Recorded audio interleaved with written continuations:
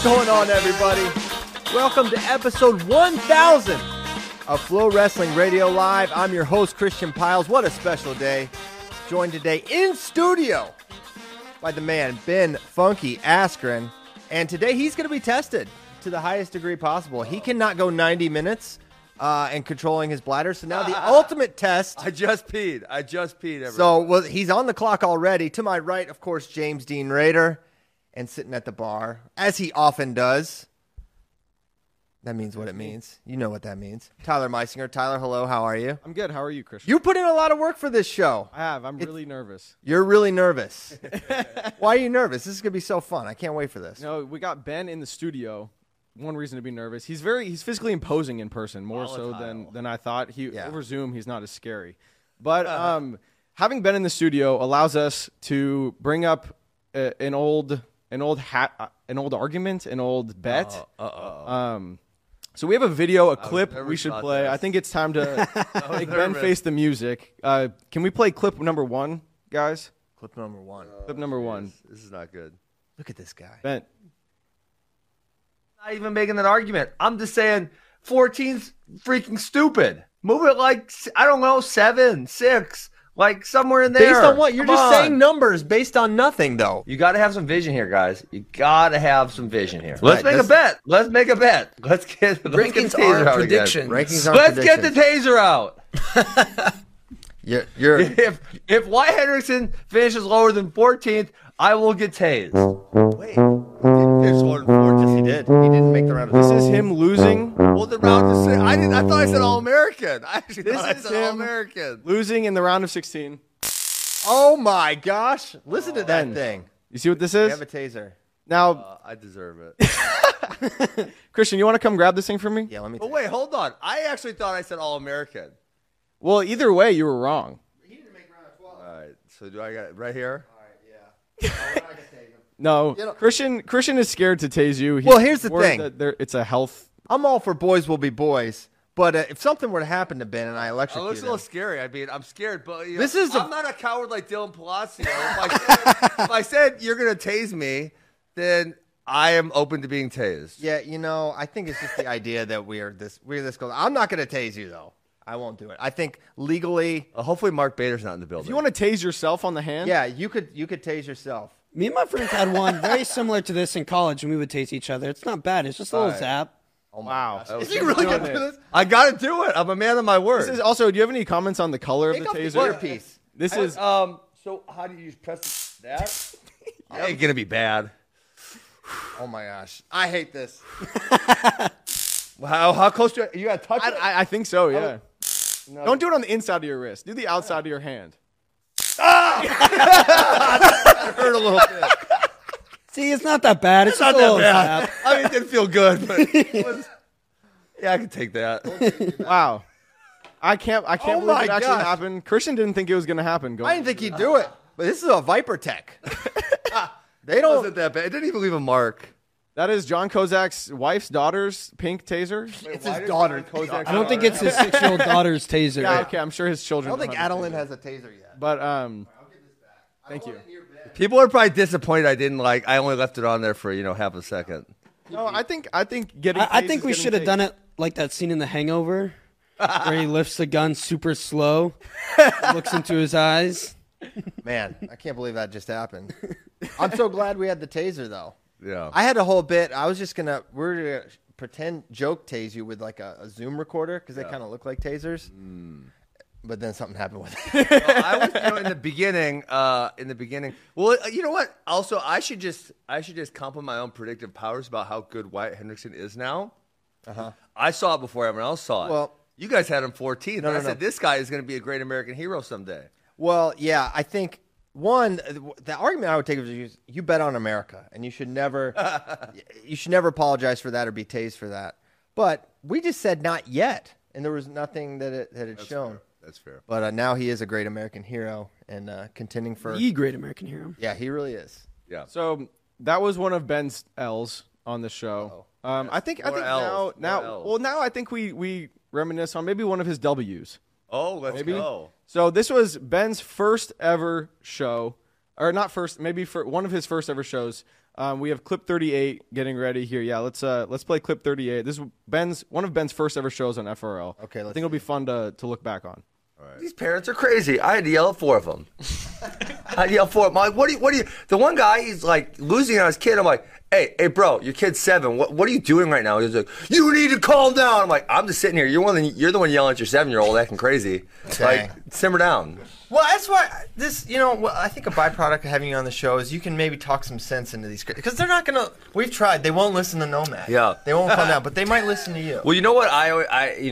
I obviously pushed the issue a little bit, but what I'm waiting for to push it like right down people's throats is I feel like we have to become the best club in the country because until we do that, I feel like everyone can say, yeah, but this, yeah, but that.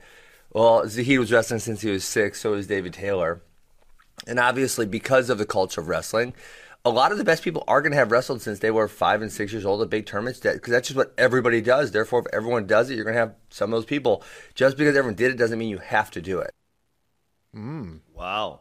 So, Ben, that was 4 or 5 years ago. You said, when I become the best club in the country, I think we've reached a point where you are in the conversation. You're one of them. You might be the best one. Yeah. What is that like looking back? Yeah, that's it's really cool to look back and I think about all the guys, like a Mitchell who's having huge success right now. He didn't really compete all that much at all when he was young, or a Parker Keckeisen never won a U state title. I mean, like these guys they weren't superstars, and the whole premise is that if we do the right things when they become of age, 8th grade through high school, that they're going to be able to achieve those things, and then we're going to send them on and. They're going to still love wrestling, and they're going to want to do it at a really high level, and that's kind of what's happening now. So it's awesome to see, and I feel like we're influencing the discussion. We maybe haven't changed it all the way, but I think there's at least like an argument now for it. Yeah.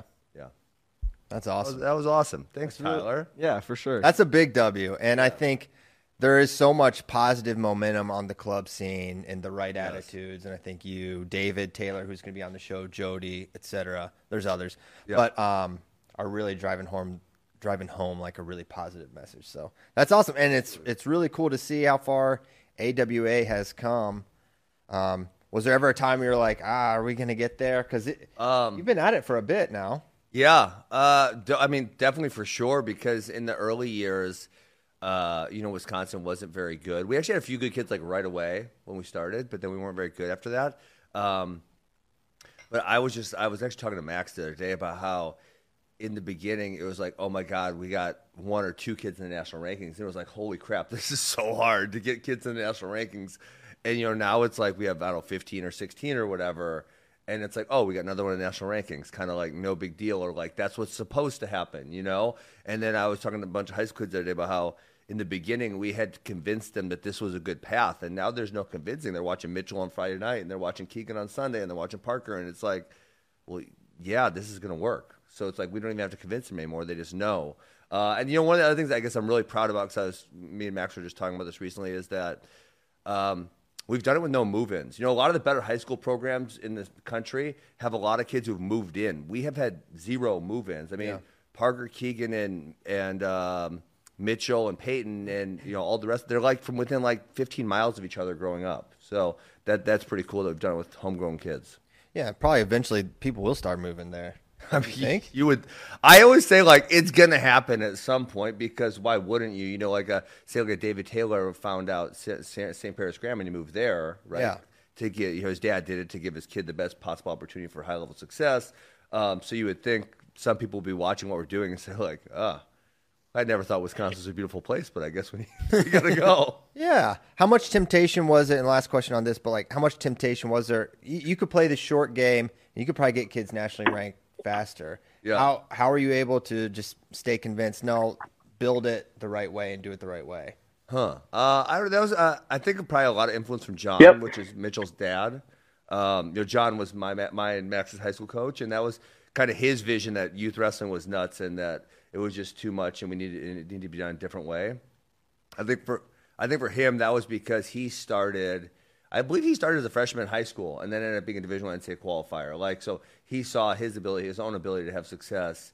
Maybe he started as a sophomore. He started really late in life and still was pretty good. That's awesome. Yeah. All right, Tyler, what's next? So You guys, we have a familiar face on screen right now. Let's bring him in the call. Oh, boy. Who are we looking at, Christian? Yeah. We're looking at Stephen Kyle Bratke, the current director of operations at West Virginia University, a man who's dabbed many dabs in his life and just dabbed another one. He was on this show for I don't know how many episodes, hundreds for sure, a long, long time. He sat right next to me, not only on the show, but at work for many years. So pumped to have you on, Kyle. What's up, man? What's up, guys? I appreciate you guys having me on today.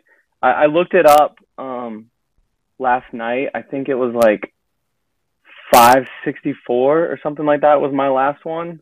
Oh my God! Oh, it's been a while. I said 600 last night. That's crazy. Dang. It might have been 654. It's 564, 654. I should have looked it up, or I should have written it down. But yeah, I remember episode 2. Christian hitting me up and being like, "Hey, can you like tweet some stuff out when we're talking about certain topics and stuff like that?" And that's when the infamous Johnny from Roanoke happened. Oh my God, legend! We actually have that. We can play clip number 2, audio only, and we'll hear Johnny. Oh my gosh! Thank you for bringing that up, Bracky. I didn't even have to intro it. I don't know if there they're you ready, go. but Uh-oh. This is Christian Piles. You're on Flow Radio Live. Lost it. Oh. Well, Second. How's it going? This is Christian Piles. You're on Flow Radio Live. What's your name, bud? My name's Johnny. Johnny, what's going on, man? You got a question? Yeah, I'm just wondering how many you suck a day. All right, good start there. All right. I guess that's the risk when you put the number out there. So it's a fair question, I guess. I'm gonna go 0. Thanks, Johnny, for the phone call. And then you answered it. Yeah, 0. Yeah, so Listen, is it still 0? Has that number changed? It's been 0. Lifetime of 0. It's like the only difference between us and the big time shows is that screening process. And I kind of love that it was the very first call. very first call. Very first call. Very first one. Someone saw this as like, oh yeah. But here's the thing. Do you remember what happened after that, Bracky? I don't know if I do. Okay. Well, this joker who called himself Johnny, probably not his name. Oh, yes. Yes, He I do. freaking Yeah. called in from his cell phone. Oh, really? Calling it back. So I had this guy's cell phone number forever, and for months would just be like, "What's Johnny doing?" And I would call him, and eventually he's like, "Please, man, stop." I was like, "Johnny, why'd you do it, man?" So it was so. I was like, "Johnny, you called me from your cell phone. Why didn't you think this through, man? Now I have your number, but I don't have it anymore." Oh man, we should put it out there. We should for episode 1000. Just we tweet should it. have put his number live. I don't have it. I know I don't have it That anymore. sounds- I wouldn't want to do that, but it was just kind of my way. Like, oh, I can kind of get you back. So it sounds like he won the battle, you won the war. I feel like I won the war. I broke him because I was unfazed. I actually thought it was kind of funny that it happened that way. But then he broke and literally said, "Please, man, I'm sorry. Can you stop?" So kind of half a win. Well, that was Oh, go ahead. Well, I was just gonna say that was like one of the few like first ones we did live, because there after that for a while, FRL was not L, right? Like we just No, it was always recorded. When Christian started hosting it, it was immediate L. It was it was live, Yeah. but we didn't have video till 2016. Okay, yeah, that's right. But it was That's- live that's what I was thinking. streamed. It really was radio. It really was radio. Wow. Yeah. Really killed the radio star. That's what they say. It did. Well, that was an embarrassing moment for Christian. Bracky, you're on the show. You told Ben was actually mad. He said that you said when you left that you would be joining the show a lot. And again, you said, you haven't been on in hundreds of episodes. Classic So I think Bracky lie. it's only fitting that after embarrassing Christian, we embarrass you a little bit. Oh yeah. If we can, Okay. if we can play clip number 4 when you guys are ready. Oh God, I think I know what This is great. All right, so we just saw the intern, and Kyle's like, let's go find his car. So me and Kyle, we looked all over this parking lot, the front parking lot, and the streets. We're looking for the intern's Maserati, okay? And then Kyle, we found it, and Kyle's like, here it is, here it is. It was hidden behind this thing. Let's walk fast. I'm not a big car guy, guys. Not a big car guy is an understatement in this instance. I just saw the Maserati. You see Maserati? The Maserati's not yet. I just saw the M. All right, so we're getting closer, and he goes, here it is, here it is. It's a Mazda Miata. He thought It's a Mazda Miata. a Maserati was a Mazda Miata. Kyle, Why? there's a difference between not being a car. It changes the whole thing. Jay-Z. It makes it even better. Jay-Z. What's up? Kyle was telling us about the intern's Maserati. I'm like, the intern has a Maserati? Oh no, he thought it was. He thought a Mazda Miata was a Maserati. It's a Miata. He's from West Virginia. Bro, it's a Miata. It's a Miata. Jenny, I love your Porsche. Nice Porsche. Man. You guys care to give context to that clip? Bracky can give some context. Yeah, we had a really sweet intern, and he actually coined a phrase we used to say on the show all the time. Not in Texas. We got to tell that story too. There was some like solar eclipse happening or something. I don't know, something with the moon and the sun. It's above my pay grade, and you were supposed to be able to see it like at noon or 1 o'clock or something. So all of us walk outside when you're supposed to be able to see it. And we're like looking for it. We're looking up into the sky, and someone asked what we were doing, and we told him what we were doing. And then this kid out of nowhere just says, "Not in Texas." Like, you're not gonna see that in Texas. Yeah, he was like screaming at us. I don't know. Yeah, I don't know what he did at Flow. No idea. He was just there for like, I don't know, 3 or 4 months. He had a sweet haircut. I saw him roll up in this thing one day, and I was like, you guys won't believe what this kid drives. And I asked these guys if they had seen him pull up, and they said no. So I don't know why in my head it was a Maserati, but it turned out to be like, if you'd asked me what it looked like, I would have described a Miata. But for some reason in my head, the wires got crossed. I said Maserati. Where our wires are getting crossed. Yeah, my dad was really embarrassed by me. Oh, wow. Yeah, it was, a Miata is way cooler than a Maserati. It was rough. Yeah, true. Kyle, I think there's something else you need to take responsibility, though, for. And that is, you did start the Free Britney movement, and she's free now, and it's not going so well. So. Do you want to? Should we incarcerate her? That's your opinion. That it's not going well. That's your opinion. I thought this was America, and we could do whatever we please. She's making up for lost time. This woman was imprisoned by her own family for decades, and no one knew.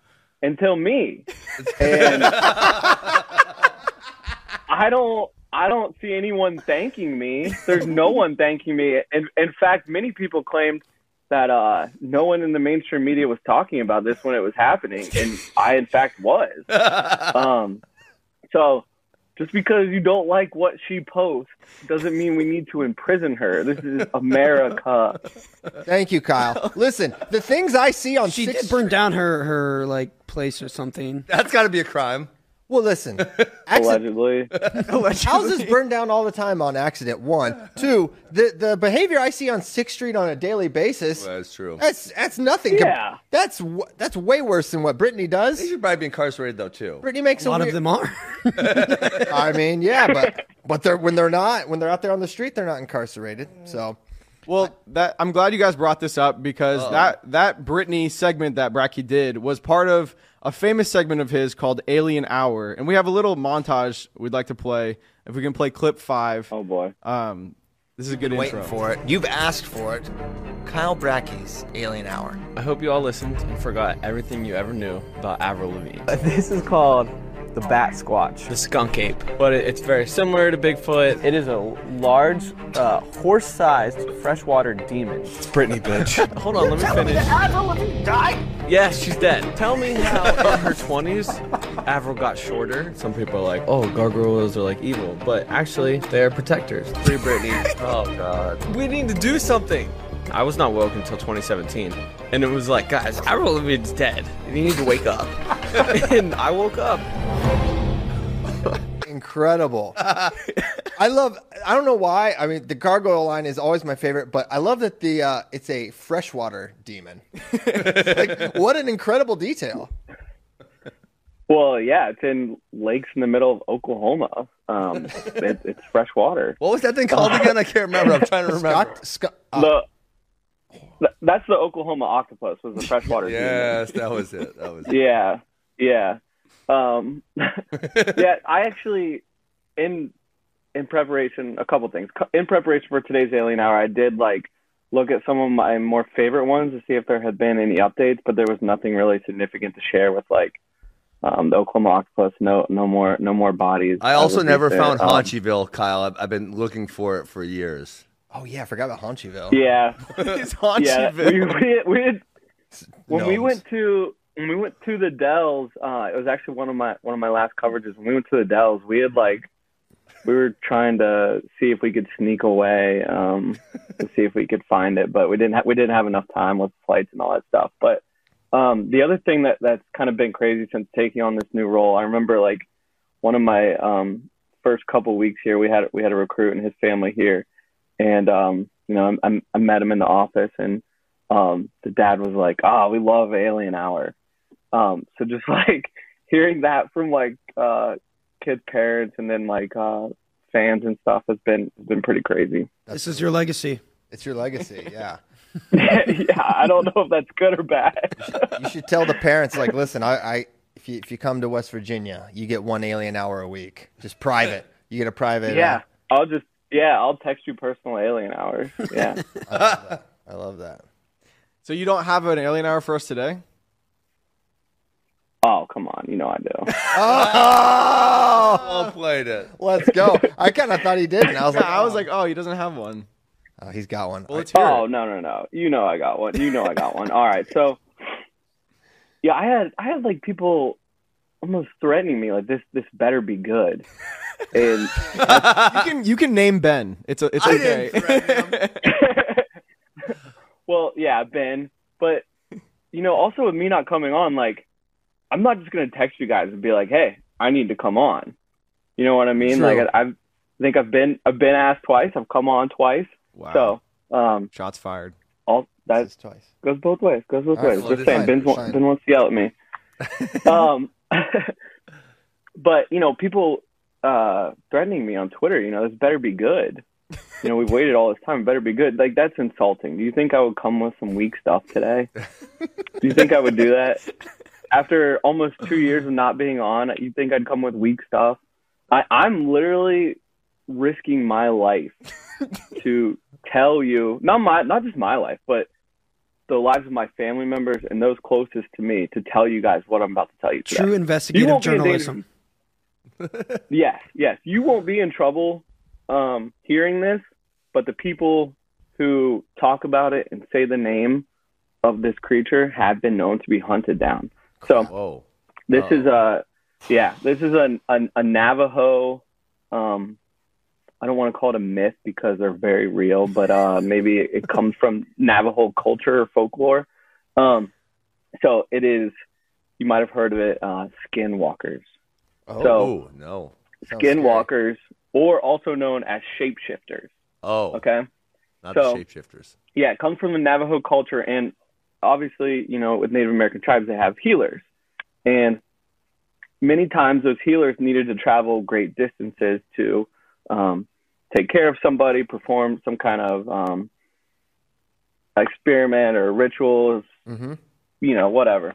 And to be able to get there quicker, they needed to be able to get there quicker. So they were able to they taught themselves to learn the magic of shape-shifting. They would transform. You can just teach yourself? Into, Oh yeah, if you have the right tools, absolutely. Okay, now it's not easy. It's not easy, and that's kind of what we're going to get into here in a second. But they would transform into coyotes or hawks or deer, whatever, to make these trips faster. Now, Makes as sense. I said, it's extremely hard, and many people couldn't do it. Okay, so when they couldn't do it, the dark side would start calling them, "Hey, I got an easier way to do this. I got an easier way to do this." And they're like, "All right, well, what is it?" Exactly, and that's where you get yourself in trouble. You can't take shortcuts. Mm-hmm. And these people, they would tell them, you need to sacrifice someone in your direct family. It's like selling your soul to the devil. You do this, and you can do this.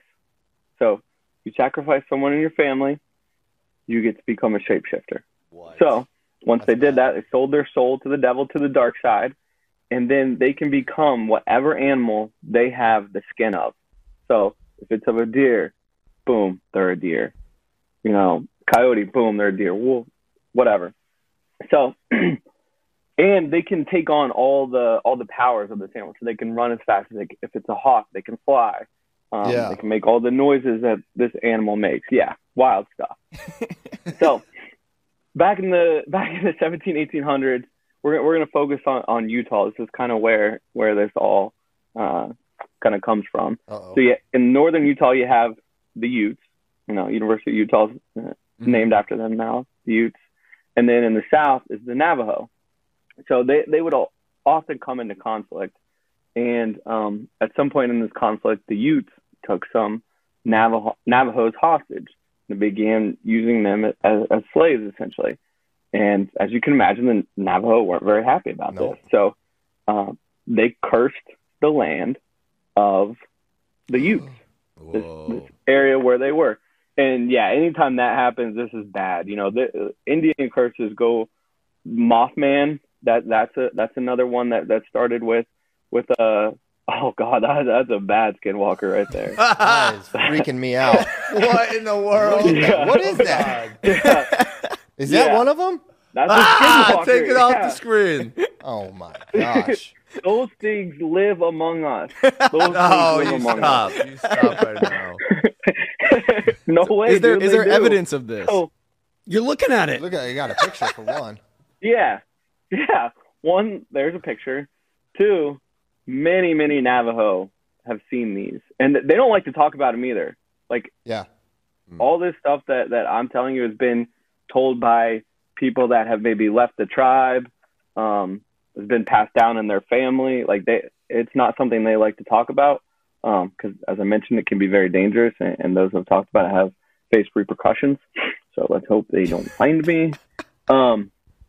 So anyways, they put the curse on this land. And the main, what? It's in our studio. It might be pregnant. It's next to you. Oh, I see it now. Yeah. So they're multiplying. Yeah. Very weird skeleton. That's not good. Not good. So the main area that is cursed is this 512 acre area in northern Utah, and it's actually now surrounded by the Unetah Onore Indian Reservation, which is part of the Ute tribe. And you know, this land was owned by the Utes for a very long time, and then all these crazy things start happening. Livestock just begin dying mysteriously. There's no blood found, and they're drained of all their blood. Weird lights, unidentified flying objects, all this stuff. And the Utes are like, we ain't about this. We're done. We're gonna push back from this area a little bit. Let's beat it. You know, settlers go in and they try to take that land. Well, the exact same stuff starts happening, and they're like, "Yep, we're out of here."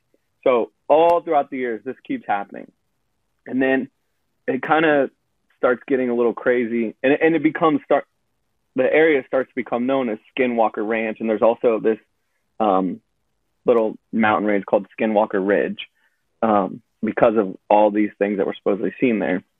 So in 1994, a family, the Shermans, purchased this land. They have a bunch of cattle. They're pretty undeterred by this. I think they're going to make it work. Oh. Well, they last about 18 months. Whoa. Not not even 2 years. So one night, Terry Sherman, the kind of head of the family, heard a noise outside, and they'd been finding some livestock dead. So they were trying to figure out what was going on with that. So he runs out with his shotgun, and he sees this wolf that is 3 times the size of a regular wolf. And he shoots it 3 times. Okay. Nothing happens to it. Like, it's just chilling. And then finally just like wanders away into the darkness. Yeah. So they're like, okay, we've seen enough. We're out of here. See ya. So then this billionaire real estate mogul, hey, we Robert hear y'all. Bigelow, Sorry, Rocky. I don't know if you hear them, but we hear the lav mic guys. If you can just wait a second. Well, all right, it's in all our ears. It's really hard. Okay. You're good. Go, Bracky. I was just going to power through. What a beast. A real professional. That's right. Well, I didn't know if you guys heard it too, so I was like, I was crazy. So anyways, this billionaire real estate mogul, Robert Bigelow, buys this land, and the family only sold it for 500 acres. They sold it for $200,000. Like, clearly they just wanted to get out of there. Like, we just want out of here. Yeah. And this Bigelow guy was really interested into UFOs and paranormal activity and stuff like that. So he decides he's going to set up cameras. He's going to surveil this place 24/7. He hires people to investigate it. Well, he experiences the same stuff that all the people have before him. And he was trying to come up with some kind of explanation, anything to try to explain what's happening. Well, he can't do it. There's nothing he can find that will explain it. He ends up writing a book kind of with all his experiences, and ends up selling the ranch in 2016 to a guy named Brandon Fugal, sorry. And he grew up near the area of the Skinwalker Ranch and wanted to investigate it himself too. And he actually ends up making a show. You might have seen it on the History Channel. It's called The Secrets of Skinwalker Ranch. Of course, I've seen it. The show, the show actually, it's terrible. I was going to say it's great. No. Usually, like sometimes that stuff is so bad that it's great. It's just really bad. They try to do all these ridiculous experiments to try to explain what's happening, and there clearly is weird stuff happening. But the characters of the show are just awful. For some reason, they have a main security guy, and he has just decided that his name's Dragon. Like, no one calls him that. He just calls himself that. You call me Nighthawk. It's like Step Brothers. Yeah, that's pretty much what he's like. So, yeah, it's a terrible show, but it doesn't diminish the fact that all this weird stuff is happening, and skinwalkers are real and walk among us. Is there a way to tell if a person is a skinwalker? Yeah, there are a few ways. One of those is if they're just always wearing like the pelt of an animal. And okay. I think, and that might be a little obvious. So, like all those like wolves and shirts like that you can get at Walmart. Yeah. I think all those people might be skinwalkers as well. I might be a skinwalker. What if he's a skinwalker among us? I've honestly been wondering that for some time. Yeah. It also could be stolen valor. He's just stealing the valor of all skinwalkers. Well, Kyle, we have our own skinwalker here. What is David Bray? What is scarier? What is scarier to you? The idea of meeting a skinwalker in person or waking up outside of your hotel room in the middle of the night naked? I would say waking up in the middle of the night in the hotel room naked. All right, let's play clip number 6. David Bray doing phantom motion. And now it's time. David Bray, the floor is yours. Man, okay. Get the close-up on him, Caleb. So, get tight. The problem with the nuke, I made one mistake. And the mistake was I packed one pair of underwear too few for the trip. So, I'm a guy who has solid handle on basic math. And I figure, what do? I got one less pair of underwear. Take the hours of a day, 24, divide them by the nights that I'll be sleeping in this hotel room by myself, very clean. Means no underwear at night, no problem. And I'm in the Noog, sleep in the nude, and it should be fine. Extending the shelf life of your underwear. The underwear now lasts the length of the trip, no problem. I go to bed the evening of January 1st, 2020, and in the middle of the night, I'm having this dream, and in the dream, I'm warming up for the tournament, for the Southern Scuffle. And I can hear, in the middle of my dream, I can hear the voice of the announcer, John Lennon, over the mic, and he's saying, like, final call, mat number 3, David Bray. So I'm like, oh man, I got to get to the mat. So I kind of like come to the middle of this dream, and I'm standing in the middle of the hallway. Somehow I've sleepwalked out of my hotel room into the hallway. Are you on a sex predator list? Completely nude. So yeah, all those thoughts are going through my mind. I'm gonna get arrested. I'm gonna, All right, here I am, scene of the crime. This is the Holiday Inn. I am not staying here this year because I didn't want to, but it was somewhere around here. I think 6th floor is where I was staying. But the first thing is how do I solve this predicament that I'm in? Was the door locked? Of course. What? The door locked behind me. What time is it, David? It's like middle of the night, 2 something in the morning. Oh my God. So I start jiggling the door handle, try to open the door. Of course, that's not going to work. So then, probably the most clear thought I had during this whole debacle is if I can get to a cleaning cart, I'll get access to a towel. Cleaning cart. So I sneak around the 7th floor looking for the cleaning cart. There's no cleaning cart. God. But then I remember that when I checked in, the woman at the front desk told me that there's a pool on the 4th floor. So I'm like, if I can get to the 4th floor, towel. So this man. I don't. God. I don't have very many options at this point. No. I don't want to take the elevator. That seems like the most likely place. Because there's a camera on there. You're definitely on the sex predator list. There's definitely a camera, and that's where if I'm going to run into people, it's going to be the elevator. So I go to the stairwell, and as the door shuts behind me in the stairwell, I realize you have to have a key card to get into any floor in the hotel. So now I'm locked in the stairwell, completely naked, and so I get to that 4th floor where the pool is, and there's a little window on the door, and there's a cleaning cart right on the other side of the door. So I'm pounding on the door, hoping somebody will help me out. Of course, nobody does. Nobody's around. So after a few minutes, I give up on that idea. I go down to the 3rd floor, and I see, this door doesn't need a key card. I wonder what this is. So I open the door, and it's the parking garage. so I'm like, okay, 3rd floor, 2nd floor, 1st floor, all parking garage. That's literally the only place I can go.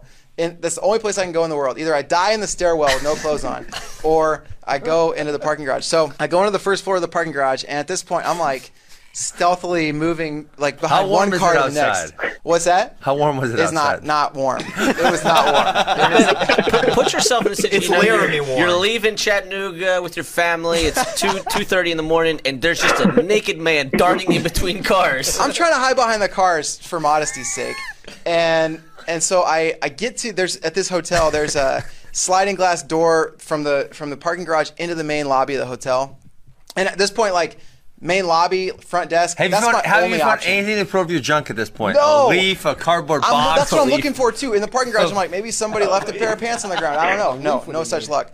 So everyone wears a plastic bag. There's cardboard, nothing. Something. There's nothing. So and trust me, I was looking. And so I get into the. Did you have your glasses at this time? No glasses. Dang it. No glasses. How bad is your vision? It's not terrible. Okay. It's not great. So I get into that airlock between the parking garage and the main lobby, but nobody can see me, and the door inside is locked. So now I'm left with my only choice, which is go back outside the parking garage, out to the street, to the front door of the hotel. So I go out. Is this still a real story? Yes. This happened. How do you know this happened? Well, I'll tell you how. You have video. I'll tell you how. So I get into the front door. I'm still stuck in the airlock, but now I can see the front desk, and there are 2 women working at the front desk. I'm flagging them down as modestly as I can with only my 2 hands to protect my modesty here. And finally, they come let me in, and then I have to explain, my name's David, I live, I'm up on 724, you got to give me the key card, and they have to go to the closet, get a towel, and then they give me the towel, give me a key card. If I'm a woman at 2:30 a.m. and naked dudes, I ain't letting you in. No, you call the police. I'm calling the police. That's what I thought. Absolutely. I thought they're calling the police, and I'm done for. And this is not how I want to be dressed. If you see them get on the phone, then what do? You try to get off the grid? Maybe I try to get off the grid. That's That's not what I want to be wearing my first time in the clink. I'll tell you that much. So we have David Bray here. Skinwalker. My favorite part was the response. Wait. What did they say to you? Oh, well, yeah, they said, the women at the front desk, they said they've seen crazier things than that at the hotel. Which I was like, okay. And then they were like, well, we heard there was a wrestling tournament in town. You have a mic here. Oh, yeah. They said we heard there's a wrestling tournament in town. We figured it was something with that. It's something about the wrestling tournament. They were saying, we're right. Wrestling people walk Naked around. men running around, Yeah. of course. It's a wrestling tournament in town. And it was, and to their credit, it was some shadow drilling in the hall before I woke up, I think so. Tyler, did you plan Kyle Brackey talking about a Skinwalker and then Honestly, I did not plan that. It just worked perfectly. Brackey, what was your reaction when you first heard this story? I was actually hearing it live for the first time on FRL. I hadn't heard it before. I couldn't believe it was true, and I was surprised he didn't end up in jail, and it was all over wrestling Twitter, like Flow Wrestling employee arrested naked, running around Chattanooga. No, I was shocked. Ray, you actually had to go back to Chattanooga this year for the first time since the incident. Yeah. What was that like? At the crime scene, LOL. I had an entire Olympic quad to reflect, on the situation. But the first, when I searched for hotels, the first good deal that popped up, it was the same hotel, and I was like, I'm not doing that again. Not staying there. I actually had to stay a little further out, but I was there. I went by the hotel a couple of times, and then finally the last night I had to face my fears. I had to go in there. I had to take the elevator up and relive the journey down the stairwell. Took his clothes off. That was good. I just wanted to. I wanted to remember it. I wanted to see if the things that I remembered were the way that they were the way I remembered it, and they were. It was the way I remembered it. This hotel's very consistent in how they operate. Yeah, very much the same. I thought maybe my memory was going to deceive me, but no, I was dying when I was editing. So Bray obviously did the walkthrough of the experience. We had those visual aids there. I was just dying because everything was even it came down to the window with the cart on the other side, the cleaning cart. It was still there. You could see it. I'm just imagining you seeing the cart through the window. That's all you need. And you can't get to it. Very courageous of you to tell that story. I remember we were on press row, and I just kind of turned around, and I saw you were telling it to Cliff Fretwell. I wasn't hearing. I was working or doing something else, and Fretwell is just like this, little jaw drop. I was like, what's happening? And he's like, you got to hear this. And, man, incredible. When I first woke up, I didn't think I was going to ever tell anyone. I thought, I got to take this to my grave with me. And then I called Brittany. I called my wife, and I was like, kind of shaking. I was like, you're not going to believe what just happened. You're not going to believe this. And I started telling her, and she's laughing so hard at what I'm telling her. So I'm like, all right, I guess I could tell people. She's not embarrassed of me. Yeah. I'm like, okay, cool. I can, Well, that's not when you want to get caught in either. Coming with us back into the hotel and the front desk where it's hey, the naked guy. Ray, what didn't you? What are we missing here? Yeah, that's true. That is a good point. You got to get out in front of that one. Yeah. Incredible. Well, speaking of embarrassing incidents in hotel rooms, or not rooms, at hotels, Brackey, there was a story where you guys were in Akron, Ohio. He doesn't like this. Oh, baby. Do you know what I'm talking about? Do you care to? I do. What, you have something pulled up, or you want me to tell it? I want you to tell it first. We might not even need to pull up the audio. If maybe you can just relive this for a second. Okay. All right. So we're in Akron, Ohio, for cadet World Team Trials and Universities. We, for a long time, and it seems like you guys are all fancy now and stay in really nice places and all get your own hotel rooms. But we for a while there when FRL ran on bad hotel experience stories. Yeah. And Christian and I they thought we got arrested in Tulsa one time. Oh my gosh. And just took our luggage. And so anyways, we're staying at a Red Roof Inn in Akron, Ohio.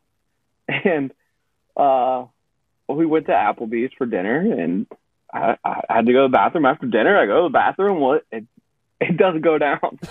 And so I was staying with Ryan Holmes, and he wasn't in the room, and I had a couple of decisions to make. And I'm sitting there, and I'm thinking. I look out the window, and there's a Walmart across the street. I'm like, I could go over there and get a plunger. I did not want to have to go ask the front desk for a plunger. Because who awaits you to me. in the parking lot and in the front desk? Yeah, because about 10 minutes before that, a group of, I don't know, 50 guys on motorcycles, all wearing vests that say Phantom Outlaws, just pulled up. And so I'm sitting there on the bed, like, trying to think what I should do. And so finally I'm like, I'm not going to freaking Walmart and buying a plunger. I'm just going to go downstairs and ask for one. And I thought I had waited long enough that all these people were no longer outside or like in the front desk lobby. So I go down and I walk into the lobby and there's no one in there. I'm like, okay, thank God. And I say to the front desk lady, I was like, hey, I need a plunger. Like, all embarrassed. And she's like, all right, 1 second. So she goes and gets it. And I didn't realize someone else had come into the lobby behind me. And it's one single Phantom Outlaw. And I turn around. She gives me the plunger, and I turn around.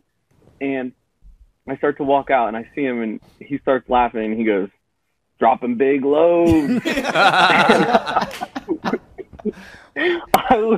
was mortified. And so I told you guys that story. Like Bray, I didn't know if I wanted to share that story. I ended up sharing the story with you guys, okay? And I was not on FRL as a full-time member at this time. Yeah. And Willie and TP just told the story on FRL. They just told the story. And I would always listen to FRL Live for social and all these other reasons. And I'm just sitting there like, oh my God, they're telling the story. And so I remember Ben tweeted like later that day, like, haha, dropping big loads and tag me. And it was like, oh my God. Now Ben Askren is freaking tweeting about me dropping big loads. Well, it's funny.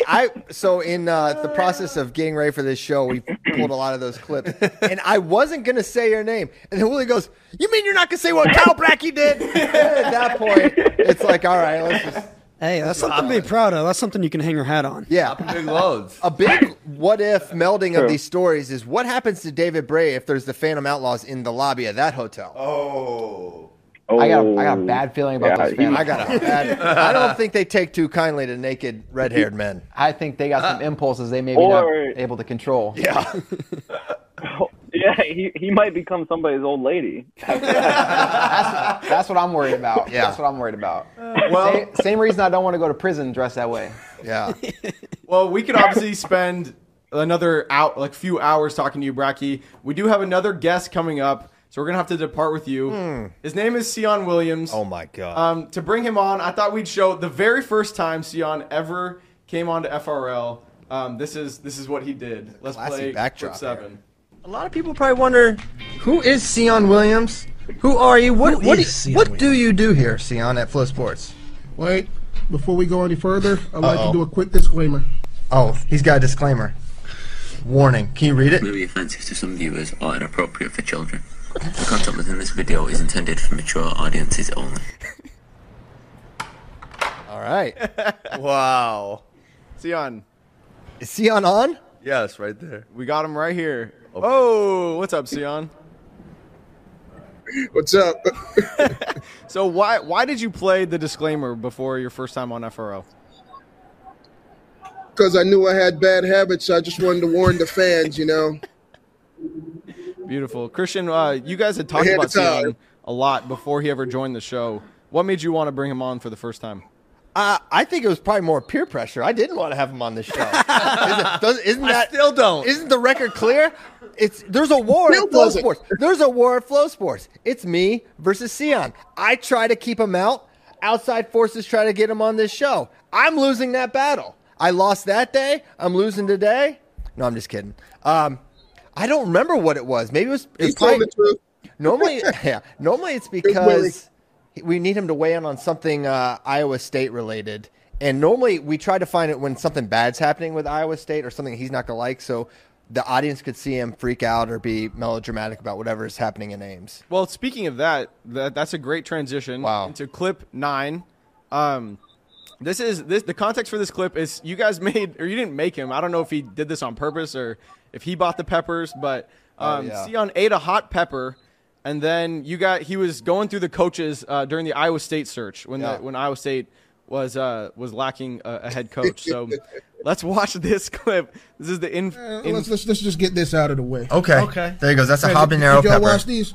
No. Yes. Oh, come on, man. Oh, wait. Did I watch that? Yeah, I watched that. I thought you were talking about something else. What else would you be watching? No, I don't remember. But yeah, I watched everything. Oh my God, the whole thing. Down the hatch. Wow. So if I start sweating, that means it's good. Pepper might have been decent. You're starting to see the beat now. We need some Get a paper towel. And damn, that is a good pepper. That's HEB's. Wait. Oh. All right, he's wiping his face because he's literally soaked. And then we got Papaluzio. We got a picture. But who are we talking about? Papaluzio. That is such a classic moment. Oh, wow. They've got props. We've got props. Other way. You go this way? All right. Yep. I don't know why they have the two weakest guys in here moving this whiteboard, but. I don't know if this is in the way. Here, let's put it right here. Okay. Well, Can Sion see that?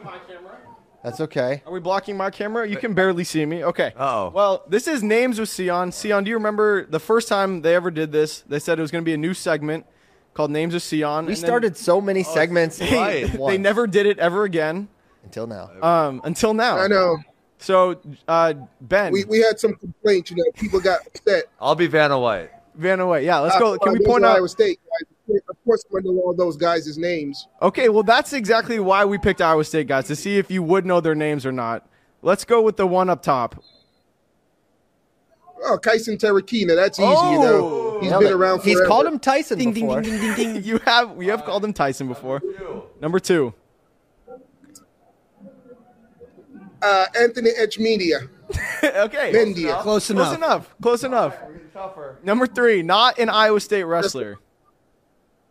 The pen 33-pounder, Michael Cologio. Honestly, that's not bad either. Wait, what's your final answer? Cologio. Okay, no, that's wrong. That's an F. Okay. Michael Cologio. Yep. What about next? Casey Swiderski. Okay. All right. I've heard Swidowski out of you before, so this is good. Uh-oh. See, I knew this one because I had to do it at Cliff Keen because I commentated that match. It's Isaac Olenek. Oh, my gosh. Ben doesn't even get that one right. Wow. Okay. See, I didn't want to screw it up when I was commentating at Cliff Keen. He's a pro. That is a pro move. Younger Bastida. Oh, wow. Whoa. Put the flair on it. I had money that you would say Batista, but okay. Can we get the camera down a little bit? A year ago, probably. Maybe we Okay. Travis Master Giovanni. Whoa! Oh, my gosh. Sion is killing it. Okay. See?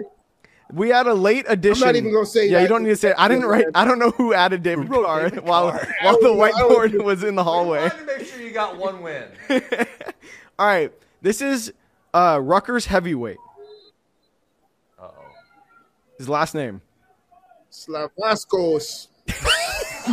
Slavaki. Well, I don't know, man. I'm glad we added that one at the end. Okay, perfect. I'll get this whiteboard out of here. Yeah. Velasco. Sion, you did awesome. Hey, where are you right now? I'm at the Georgia State Championship, making sure things run. I'm here until tonight, then I fly out to the Phoenix State Championship, the Arizona State Championship. Phoenix is not a state, but so I fly out to that after tonight to be there for the next 2 days. So, on the road working. Well, we appreciate all your hard work. PP, you used to do that in the old days, but now you just sit in the office. What is that supposed to mean? I do. Look how pretentious he looks in this chair, Sion. Here we go. Look at him. Yeah, all fancy. Like I said, I look at the chair. CP's got the new studio. He just likes to sit there. He used to be a working man, but now he's just an office man. All right. So white collar. I'm so white collar. Wait. I travel. want to. Actually, sorry. you guys keep talking. I need to. Sorry for interrupting. I'm on the road plenty. That's not true. It's untrue, but that's I'm fine. on the road plenty. Yeah, you are. JD's on the road plenty. I think Ben's on the road more than you are now, CP. Yeah, in Australia. CP. This guy was in Australia for 2 weeks. Give me a break. That was a good trip. You should go, Sion. It's nice down there. You would like Australia, Sion. So, this is what I want to say. Sorry, I forgot. Go ahead. CP said why they have me on the show.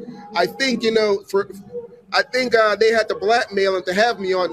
He was trying to leave me off the 1,000 episode, and then I think he got outvoted by the rest of the guys in the studio, and that's the only reason. So, okay, we could pull you in on a 15-minute spot. That's right. Sion, you do have a lot of the highlights of FRL. A lot of the times when the guys are laughing the hardest are episodes that you were on.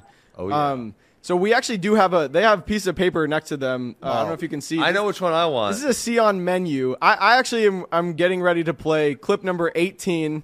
It's a fun game. It's a clip where you feel like you've entered the Twilight Zone, and I want to see if the guys can guess what the context of this clip is. So if we can play clip number 18. I remember exactly what that one is. He's not in a good place right now. As you can tell by his attire, he's having an internal struggle. He's conflicted. He has an Iowa State jacket on, with a Penn State shirt. He's a little heated. He's nervous. He didn't sleep last night. Sion, could you elaborate on what's going on right now? Hold on. Oh. What is that, Sion? It's the Twilight Zone? Yep, man. Felt like I woke up in the freaking Twilight Zone this morning. Here's a good analogy. You give a kid one piece of candy, it's all right. You give him 2 pieces of candy, it's all right. Now you give him 4 pieces and he's bouncing off the wall like the freaking Tasmanian devil. That is a horrible. That is a horrible metaphor. You're in high school and you have this one bully that picks on you all through high school, and then your little sister comes home and says, "This is the guy she's gonna marry." You be like, "Oh hell no!" That's actually not bad. That one. Bad. So Sion, before you explain what the context of that clip was, I want to see if Ben can guess because he wasn't there. I have no idea. None whatsoever. What about you, JD? I don't know either. Did Cale beat Iowa State? Did Penn State whoop up on Iowa State? Maybe Andrew Long. No. It's when Iowa State hired 4 Hawkeyes to coach them. Oh, that makes sense. Sion, have you made your peace with that decision since then?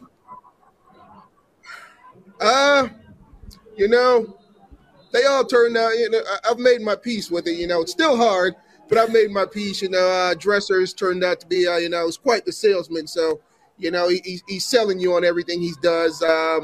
Metcalf and St. John, they actually turned out to be pretty decent guys, At first, the Hawkeye thing, I just didn't like them because they were Hawkeyes, but, they grow on you. That's growth, Sion. That's why we're so proud of you. So do we get to just call out numbers on this list? Because there's so many I want to see. It's so great. If you want to call one out, they might not have it ready immediately, but... All right. 21. 21. I'm really excited about this one. Welcome to episode 280 with the host, CP Piles, Christian Piles, and the one and only, the Jamaican sensation, making a triumphant return to the show after a long hiatus, Sion Williams. Oh, baby. That was money. So we practiced that a couple times. My favorite was when he accidentally called me CP Schlater. That was pretty awesome. I don't know. I was watching some podcast the other day, and the name popped in my head. CP came up? Entertainment Tonight or some podcast, I believe. Entertainment Tonight. It was probably Entertainment Tonight. Or something like that. You're thinking of Mario Lopez. He was CP Slater. That was AC Slater. He thought I was Mario Lopez, so he called me. I just screwed up the name. He thought I was AC Slater, so he called me CP Schlater. That is unbelievable. That's a compliment. That's incredible. I'll take it. That was mixed up. So Sion, he said I saw Entertainment Tonight. Even after you hang up, I gave them this Sion menu. So anytime the show gets slow today, anytime we want to spice the show up a little, Sion, we'll pull up a clip from one of your past shows. Well, you see that nice, neon green flow shirt I had. They just don't make gear like that, Yeah, they don't make those. That's why we need. That's Number why, 13. Number 13. 13. Since you bring that up, let's bring up clip 13. That's style, man. The wrong job. We should be going to designing. You're wearing a bootleg Sion. flow I was about to say. And it's Designed by awful. Sion Williams. Listen. Like nice color hair. It's awful. Nice. That I like my bright colors. All right. That is so off I like brand. my bright colors. That's the right color logo. The shirt's just a It is bright not color the shirt. right color. Not the right The color. right color. There ain't nothing wrong with the logo. You look like a flagman working on I-35 with that Hey, shirt. what It's do you too know bright. about Jamaicans, man? We like bright colors. Why are you making it about your nationality? Because we like bright colors. Yeah, it's playing the So you're Jamaican attacking card. all Playing the Jamaicans Jamaican right now. card. That doesn't You're give attacking you a all right. Jamaicans right now. All Jamaicans. If we surveyed all Jamaicans, I think they'd agree that that's a janky looking shirt. Yeah. Have you looked? They have a fashion sense. Let's part of Sion. They jumped in. Yeah. If Spade's dunking on you, it's bad. It's bad, Sion. So, yeah, do you still have that shirt? You damn right I do. I wear it all the time. You need to start wearing your bootleg stuff back in the office. I still do. He still does. Yeah. It ain't bootleg. Sion, when Sion make it, it's authentic, genuine. All right. Well, Sion, we could obviously spend the rest of the Oh show my with you gosh. as you've done so many times before, but we do have another guest here we have to make room for. Chael P. Sonnen Oh, no. coming on. So, Sion, thank you so much for joining us. All right, man. I'm gonna get back to the working world. CP, try that sometime. Get out of here. All right. Thank you. I don't know if Chael is here right this. Oh, is boy. he here? I think he's here. I think you would know it. Yeah. That's, Oh, no. there Here we go. We see him. What's up, buddy? It's Chael. I can't hear him yet. There he is. You're going right, it's Chael. Oh, chapstick. Yeah. Oh, all right. I think that's the same sweater. Chapstick. That looks like the same sweater you were wearing when you told America about Jay-Z and Rihanna. That was incredible. What did I do? You explained that Jay-Z is not just a mogul, but he was a singer before, and he had a great song. Do you remember that? Oh, he sang a song. He says, I got 99 problems, but a bitch ain't one. And he says he's referring that in real life he was pulled over in a traffic stop and they had like a dog that sniffed out drugs and came to his car. Supposedly that's what the song's about. I got 99 problems, but a bitch ain't one. Supposedly. Well, there you go. Well, Chael, I'm so excited to have you on episode 1000. This is incredible. I'm sure Tyler has some antics planned, but thank you for coming on. Well, I want to know why. How you I'm feel happy about? to see you guys. Yeah. I wonder how you feel about University of Iowa.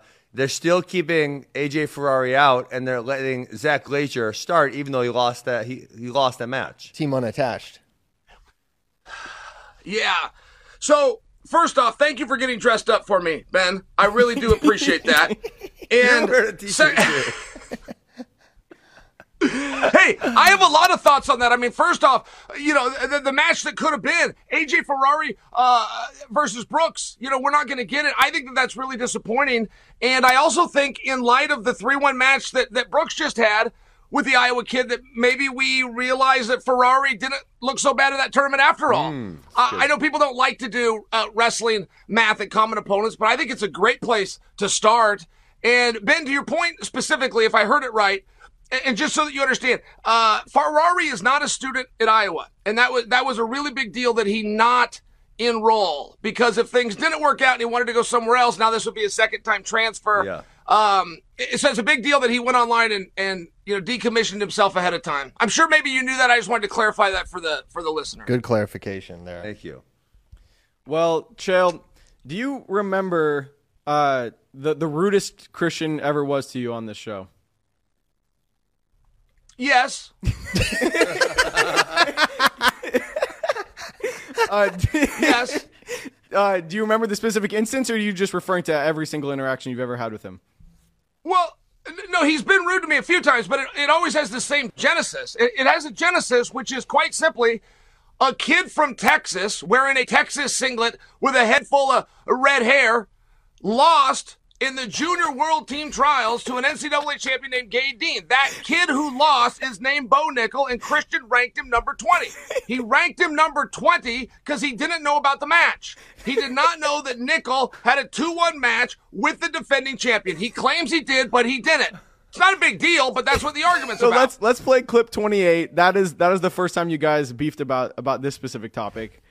Can I tell you something on Bo Nickel? When Bo Nickel entered the NCAA as a freshman, they ranked him number 20. I was so mad. I am still mad about that. Well, this could add a little more animosity to this call. No, excuse me, Pyle. You're the one that ranked him number 20. I know. I said they ranked him 20. You're the one that ranked him 20. You're not going to come out now with some level of an apology? Explain How yourself. Rank a guy that beat Mark Hall and went 3-2 in the World Title Finals with the current NCAA champion as a senior in high school. You're going to put him at 20? College rankings, you only rank it based on college, folk style results. So all your examples, I throw them out.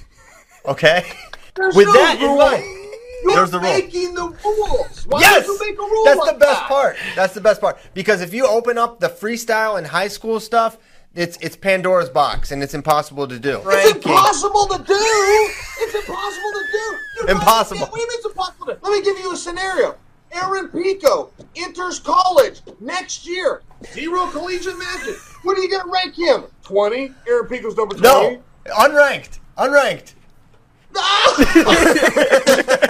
What? So Christian, you have to defend yourself Yeah, right Chael, now. you're looking pretty right in hindsight. I mean, that Bo Nickel guy, he ended up being pretty good. Listen.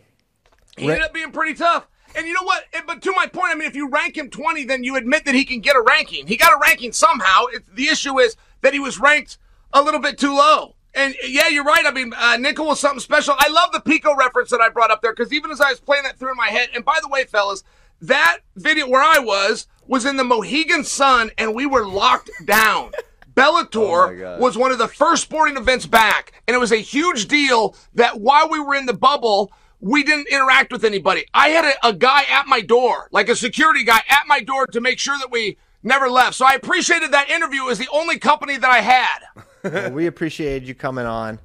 I feel like I don't want to increase the animosity. No, let's do it. Here's what happened. All right, Chael, there you go. Still do that. Why don't you guys rank Mitchell Messerink at the start of the year? Who did it? Because he had 2 What'd you college. rank him? What number? No, unranked. Unrankable. Can you believe these guys? World champion. Unranked. A world champion doesn't get a ranking. I feel nothing. Listen, one, Bo Nickel, if we're going to go there, and he don't want to bring it up, he lost to Andy McCulley. What do you know about Andy McCulley, Chael? Yeah. Andy was a very good wrestler. He wasn't completely consistent, but he was tough. He was tough. So all your stuff, it's actually my exhibit A for why you don't. Because let's just take the context. He says, well, he beat Mark Hall. He was close with Gabe Dean. But when he was in and wrestling as a true freshman, we saw kind of where he actually was, which was behind Andy McCulley. He only had a couple wins. And, of course, it was for Bo to prove then. And then he wins the scuffle the next year. He beats Real Buto. He beat Crutchmer.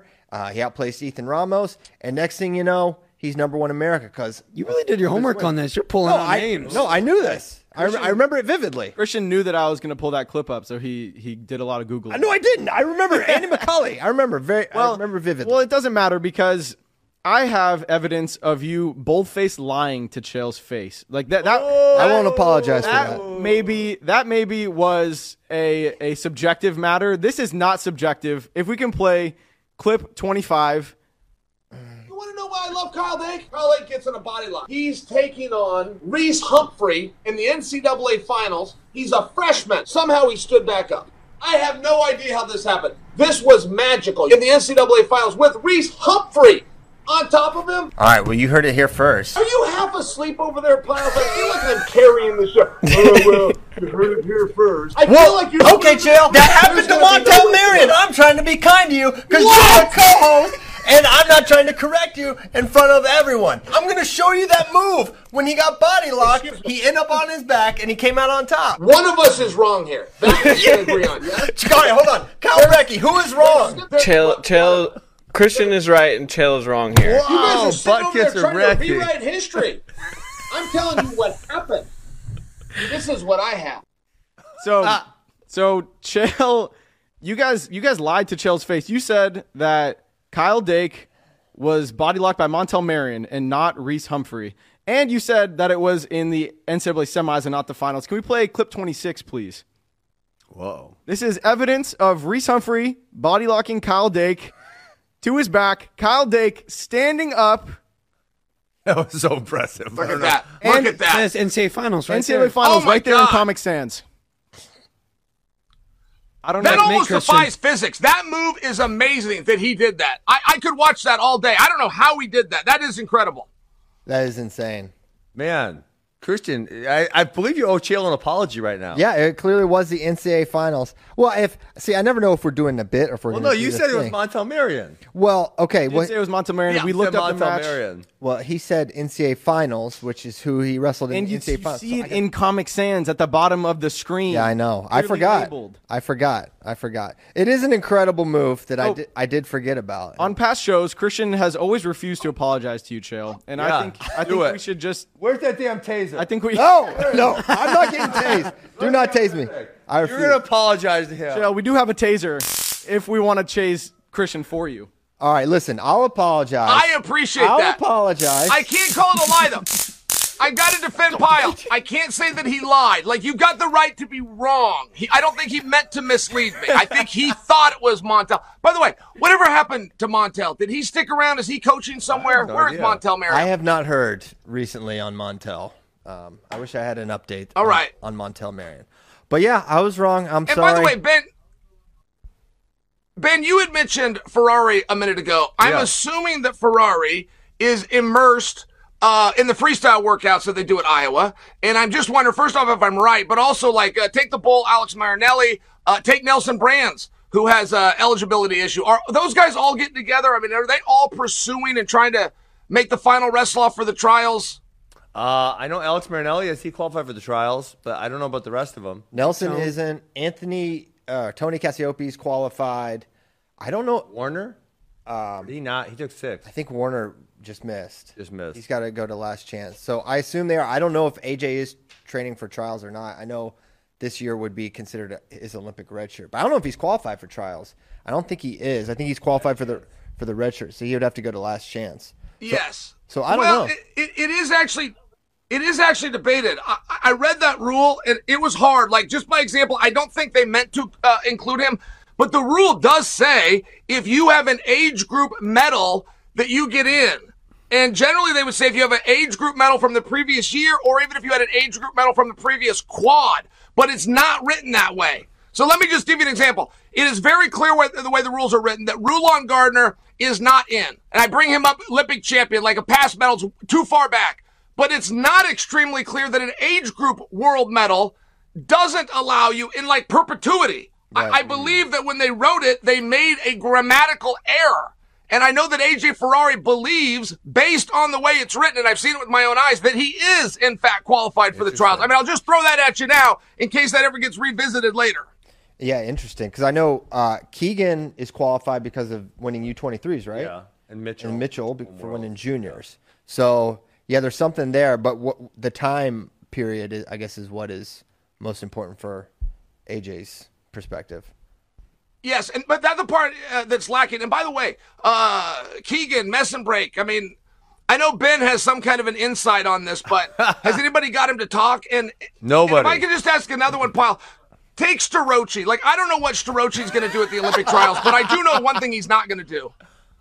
I know one thing he's not going to do. He's not going to go 0-2. Well, he's not going to make 74. So the question becomes, who is he going to knock off? And by the way, at what weight? Is he looking to get it 74, or is he looking to move to Taylor's weight? Do you know? He has maintained throughout time that he can make 74 kilograms. I don't understand how he's going to be able to do that. I feel like he's too big. I think there's no way. But he is a different cat, so maybe he can do it. Who he beats, I don't know. I mean, could he beat...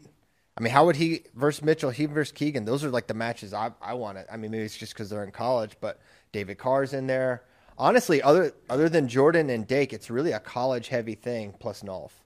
Plus Nolf, yeah. No, and Nolf's been very impressive lately. Extremely impressive. So, yeah, I mean, he has beaten Jason Nolf, Chael. I don't know if you remember that, but he beat him at the 2021 trials.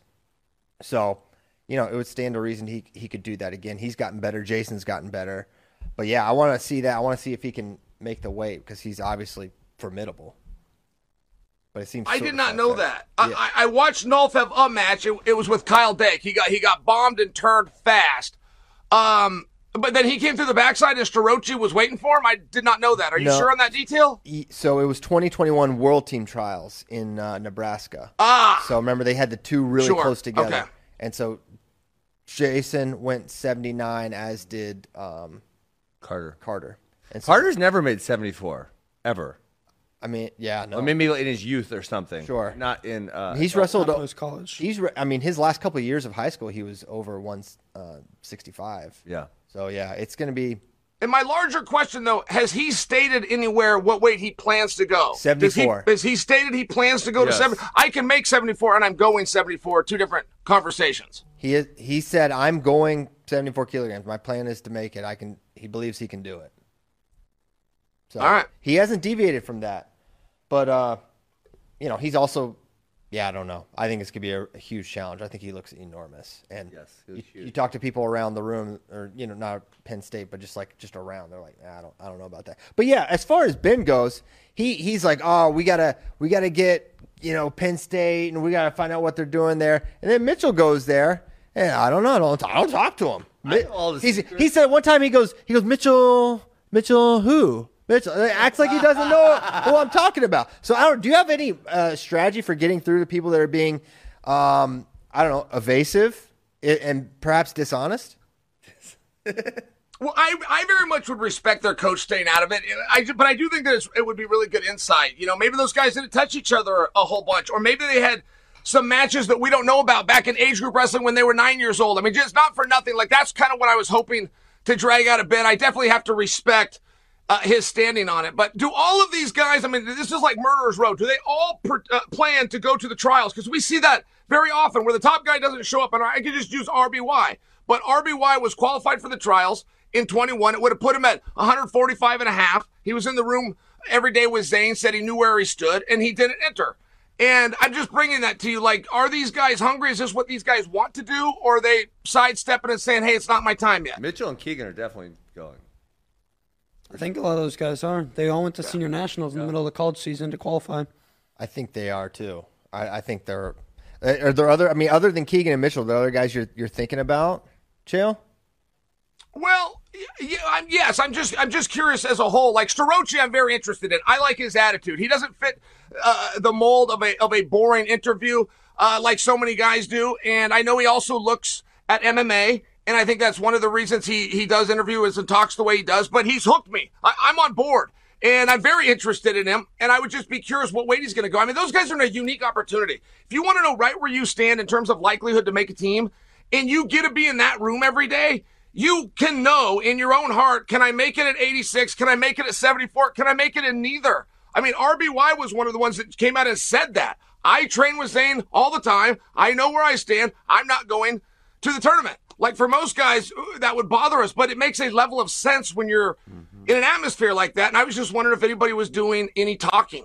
They've got me very curious, man. I've never seen a time when we have so many young guys that are this good. And by the way, if I'm jumping around, who's this backup 33-pounder that just went 4-1 with Bo Bartlett? What was that all about?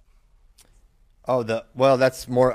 In my opinion, that's more about Bo Bartlett just not. He really not attack. I mean, he has a lot of close matches, as Ben will bring up every chance he gets. But I have no idea. I think it's more about Bo than the Rutgers guy, Hermes. Yeah, I would imagine. Hey, right. Mitchell. So what do you do with a guy like Hermes, though? I mean, if you're the coach, what do you do with him? Do you give him a wrestle off? Do you move him to 41?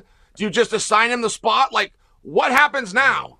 I don't. Probably do a wrestle off. Yeah. I mean, you look at his results; they're not. Other than a close Bo Bartlett loss, there's not a ton that would say, hey, this is a guy that's going to be a difference maker. So I don't know. I mean, I don't know what they're planning there for Hermes. Are you headed to NCAA's, Chael, or just the Olympic trials? No, I'm going. I'm not at the Olympic trials yet. I'd like to be there, but I'm definitely going to the NCAAs. I made my NCAA reservation the day I got home from last year's NCAAs. Nice. So, yeah, man, I'm counting down the minutes. I can't wait. All right. What weight class are you most excited for? Well, 65 right now has my attention. 65 is just so incredibly loaded and really difficult to predict. Like I think you'd sound foolish if you didn't go with Keegan, but I think you'd also sound foolish if you acted as though there's not guys in there that have resumes that look a lot like Keegan's.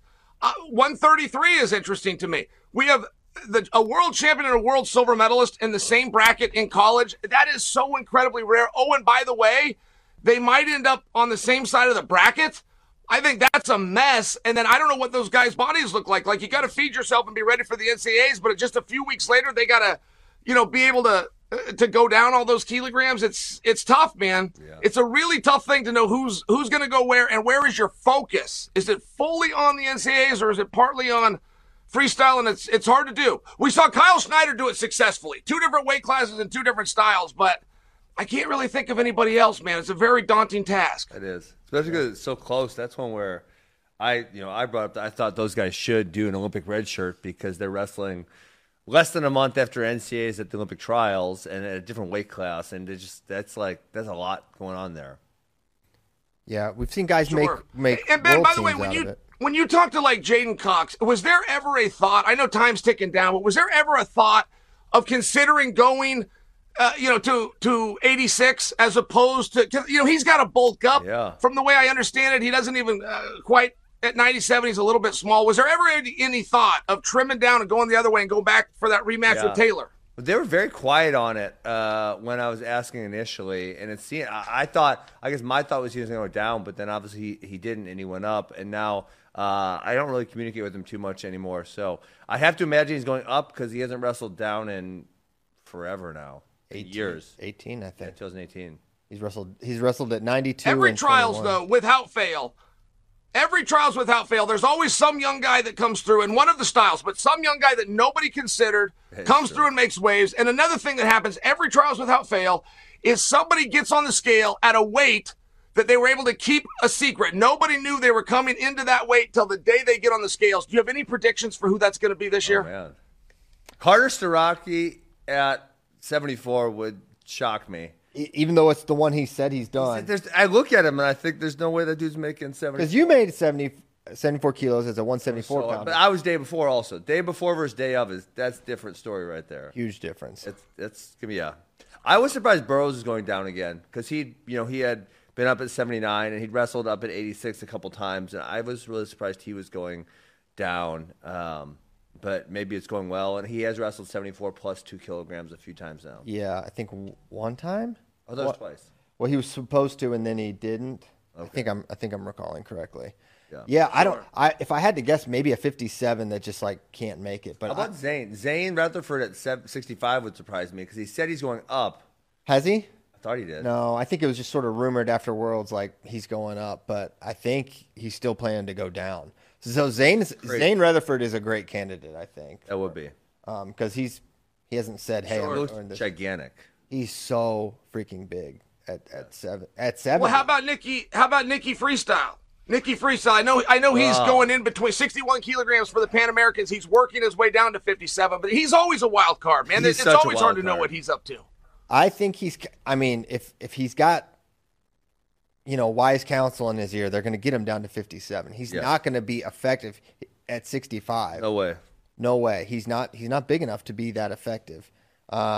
I think he's still at 57 kilograms. I think it's going to be tough for him. I think obviously best version, it's probably 61 for Nick. That bracket's actually the most fun for me because I feel like it's the most wide open. I feel like all the other ones you have like a 1 or 2 guys who are, it's probably going to be these guys. 57, if Spencer made it, you wouldn't be all that amazed. You got Zane Richards, Thomas Gilman, you wouldn't be all that.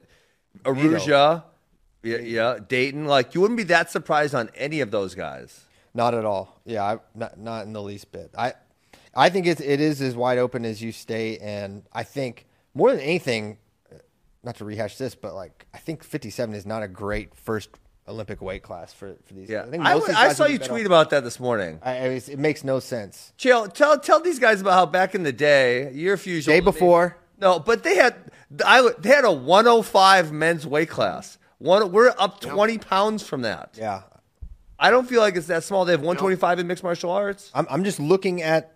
Look at the data. Look at the entries. Look at the participants. Look at humanity. Look at the data. Things have changed. You have the data? I have them. I have the numbers. At some point, I'll release them.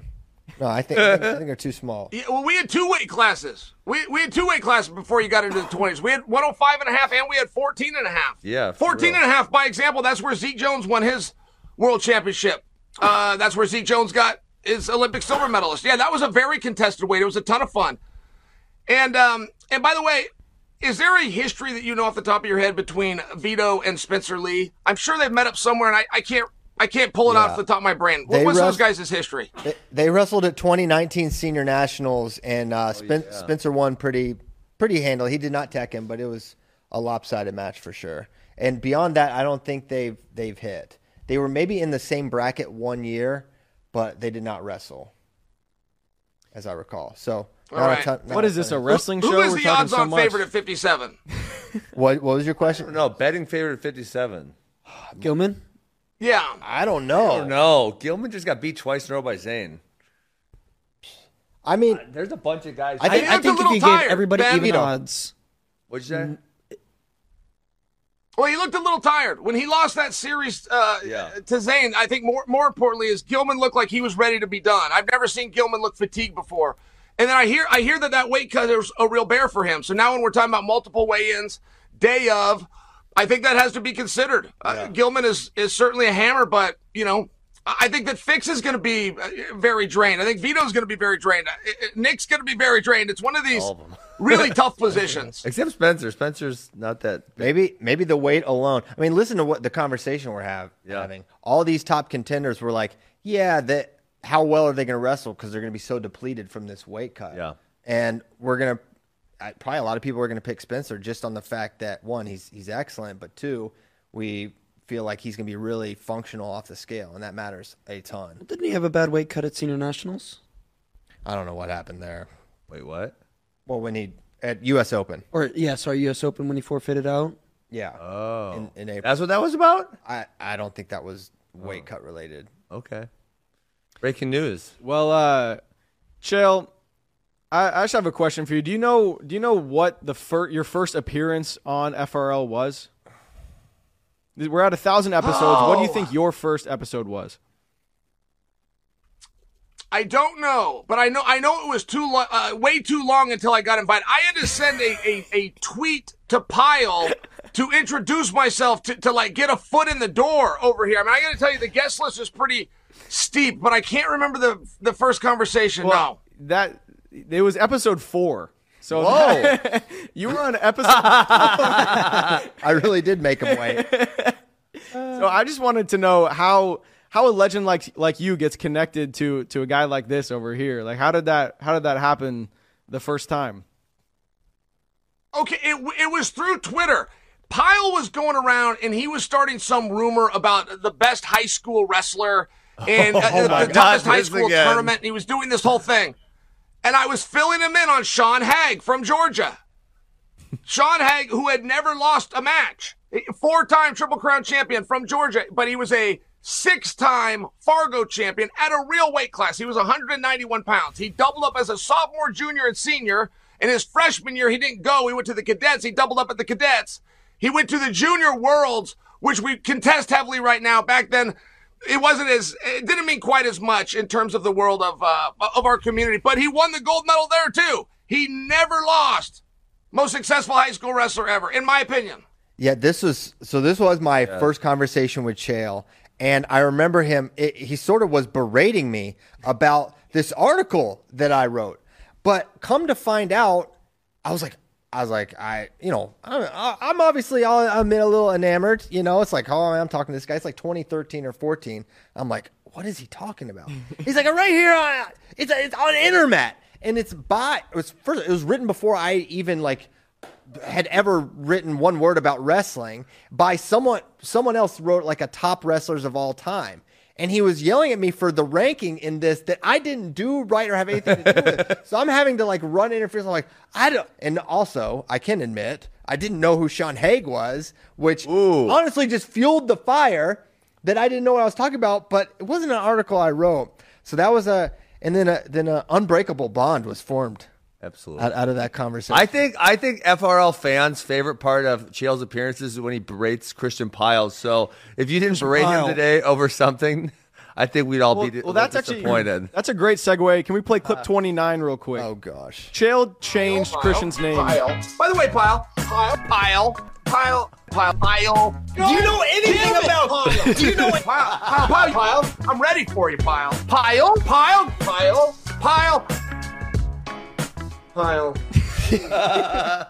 So you changed Christian's name on the internet. Yeah. Did you do that on purpose? Did you do that on accident? No, it was on accident. Don't like that's the first time. A guy's got an S at the back of his name. Piles. It's not like I'm the first person to drop the S. It's a little weird that the S is there, quite frankly. Yeah. He's just making the name more efficient. Have you ever thought about changing it, Christian? No. Boy. Not for Chael? No way. I like Piles. Okay. Fair enough. It's my dad's name. No, that's a great name. That's a great name, Piles. And I know names matter. I'll include the S from now on. But you're getting me sidetracked. I love to tell you about Sean Hagg because it does matter who you beat. It really does. But in one of the finals, I believe he had Brandon Slay. I would have to check that. I know in one of the years that he won Fargo, he had Lee Fullhart. I know that he ran into Casey Strand one time, who went on to be a multiple-time All-American. Sean was the real deal. And another great one when you talk about the greats that people forget is Eric Guerrero, and I'm talking about college. Mm-hmm. But I want to just throw one stat at you, because Guerrero was the same year as Cale Sanderson. If you ever talk about the greats and anybody that was the same time as Cale, no one's getting coverage. All the media is going to go to Cale. But Guerrero was a 3-time champion, and he never redshirted. That's the part I wanted to share with you.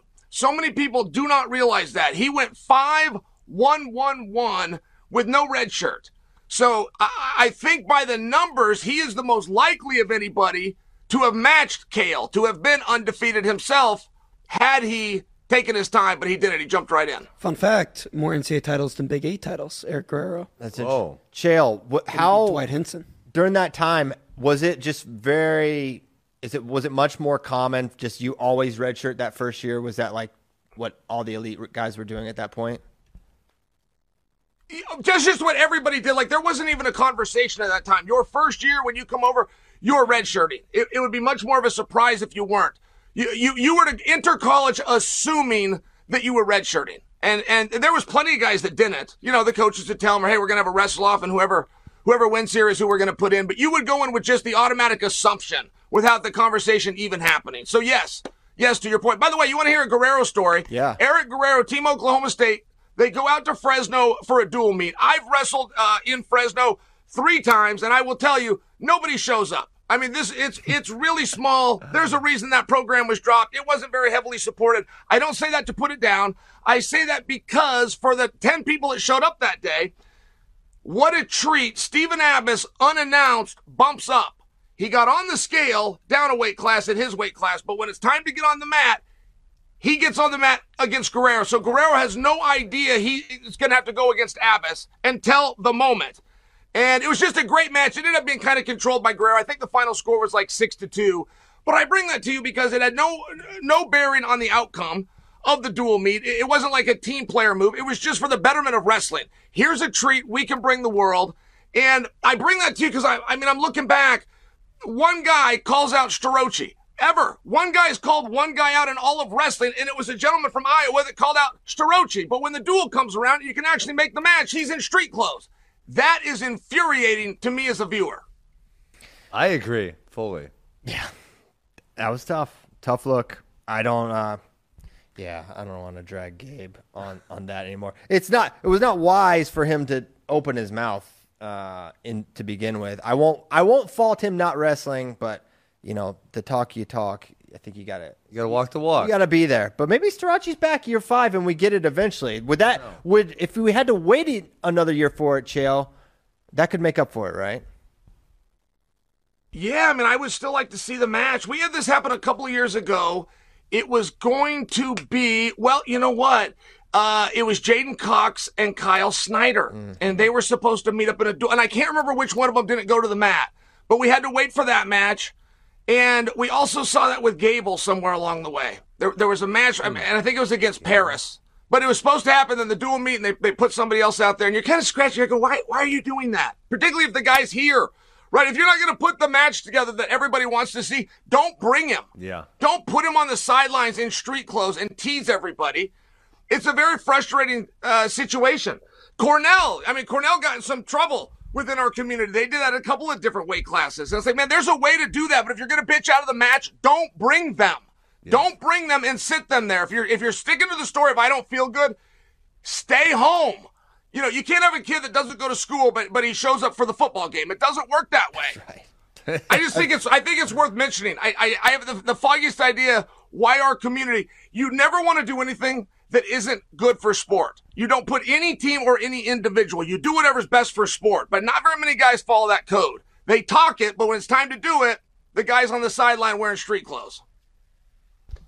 Yeah, not good. Not good. Not fun. Yeah, the Cornell thing was crazy. Gabe not wrestling, that was tough. I feel like wrestling gives you that a little. And what about Starochi and O'Toole? Like, as we look back, at Keegan's the going up All-Star next year. duel, isn't that the match that we should have made? Hey, if Carter sticks around next year, Keegan's going up. We tried to make that happen for the All-Star. Really? And it didn't happen. And I can't believe it didn't happen, honestly. I'm disappointed. Because that was I didn't know that. I didn't know you guys tried to make it. What was the glitch? The weight class, I assume? I think it was Keegan just wrestled at Worlds in the end of October, and then it would have been a quick turnaround. Yeah. But, yeah. Hopefully we get it next year. Next year. Do you think Carter's going to come back? Do you think the whole I'm not coming back for the fifth year is just... Would you come back? Yeah, would you come back for your fifth year, Chael? It's a great question. I would definitely come back, but that's a different level of success. It's very hard to put yourself in Starochi's shoes. Like, who's ever been able to be in those? I couldn't imagine being in Gable's shoes. I could not imagine letting an NCAA title go or even letting an Olympic gold medal go. I'm right? You got to have such a level of success to be able to think that way. So, yeah, man, they asked Dayton Fix the same question, and Fix said, I'm going to wrestle as long as they will let me. Nelson Brands had that exact same response. I like that. I think that's the honest approach. I think Starochi just wants to be asked or begged or please come back. And I don't blame him for that, but I don't know how sincere I take him. I also think, the grandeur that he has about MMA, I don't think he really knows the other side of MMA. It's a very cold and tough business. You're not going to get out there and be on pay-per-view and making millions of dollars right away like the dream is. I think you're better to stay, build whatever brands you can, whether it's through the Big Ten Network, the NCAA, whatever you can do to get that extra rub, I think is smarter, particularly if you have professional dreams. He's done a lot, but if I was in his shoes, I'd wrestle. Thinking about that, what are your thoughts on Bo Nickel, how he's doing, how he's trending? I have my issue. I love MMA. As far as other sports, I do like it a lot. But the one thing is, if someone bursts on the scene in wrestling, they can be the world champion, Olympic champion that year. Right. Tazudinov. No one knows who this guy is. And then you're the best in the world in a matter of 3 days. Whereas MMA, you got to wait forever and a day to get a relevant match. I mean, Bo is still not being matched up against anyone that is seemingly in his universe. Do you think that as a mistake that the industry makes, obviously it's a successful industry, but I don't know, it just annoys me I think it's annoying also. It takes too long. What are we waiting for? Yeah, no, in combat, boxing is guilty too, but we never really know who the best is. I think that Floyd Mayweather, just by example, did enough successful things over enough tough guys over a period of time that we could give it to him. But, I mean, we really never know. There's no competitive architecture. There's a guy, Evander Holyfield, who's 2 years older than Mike Tyson. Very relevant that he's older because he told anybody that would listen, I can beat that guy. They're keeping me away from him. I've beaten him in sparring before. They're keeping me away from him. Evander couldn't make any money. They finally put him together. And it's relevant that you understand Evander's older, so you don't go, well, he's out of his prime. And Evander stopped him. And it was a case where you look back and go, wow, they told us all these years that Mike Tyson was the best. He was the world champion. It turns out there was never a day of his life that he was the best in the world. And I think that it's relevant. Like, I feel like that claim of world champion, it's got to mean something. And yes, in combat, it's very hard to know. It's very hard to know without a competitive architecture who can actually beat who. And I think it's a mistake that other sports make, by the way. Like, last weekend, we all put what we're doing on hold to watch the Super Bowl. It's this huge event. I don't know that it should be. I feel like you could have 20 of those huge events if you pass the title. How do you win the Super Bowl, go into another game of Super Bowl champion, lose that game, and keep the championship? It's a very bizarre concept. And I know it's accepted within that sport, but I like the way combat does it more, man. Whatever you've got, you put on the line anytime that you step out there. Yeah. I do have to interrupt. Chael, when I texted you first asking if you'd be on the show, I asked if you'd do a 20-minute spot.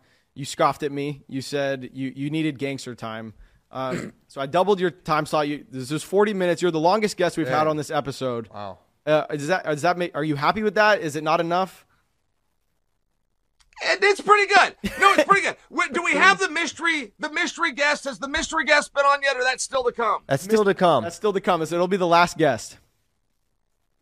All right. You care to guess who it'll be? I'll go back and I can tell this is like a here's your hat, what's your hurry moment. Very good. I actually came here today not for controversy or to fight or even drop fun facts about Sean Haig and Eric Guerrero not taking a red shirt. I came here to congratulate and to thank you guys. You provide entertainment. You provide knowledge. If it wasn't for you guys, our sport would be very different. Somebody has to talk about these matches. Somebody has to get this fire going. You guys took that. You ran with it. I can't wait till show 2000. Congrats and goodbye.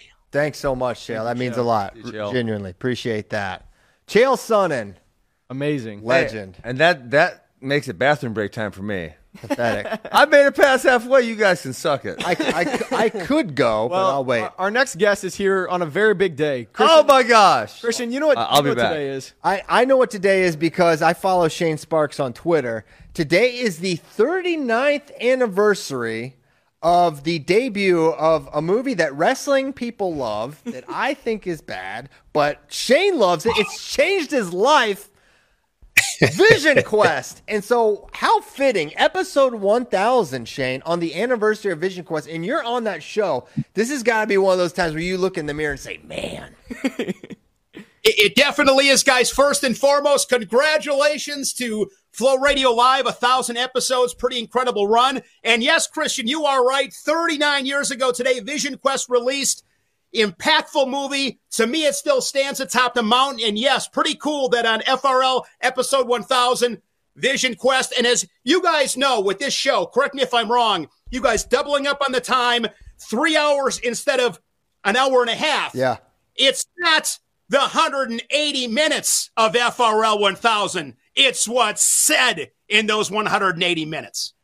Now that I can get on board with, Shane. Absolutely, 100%. On that, JD looking good with the shirt.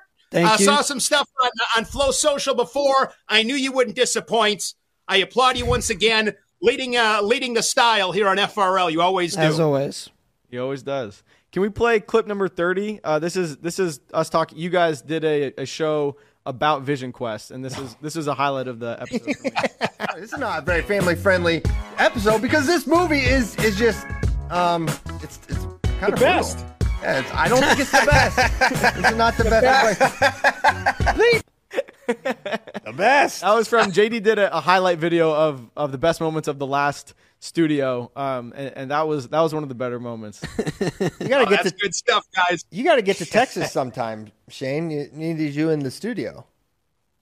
Yeah, it's been a while. Studio looks great. But, been a while, of course, here in Wisconsin. Shovel this morning. And I want to say this. I do want to ask this question to Ben.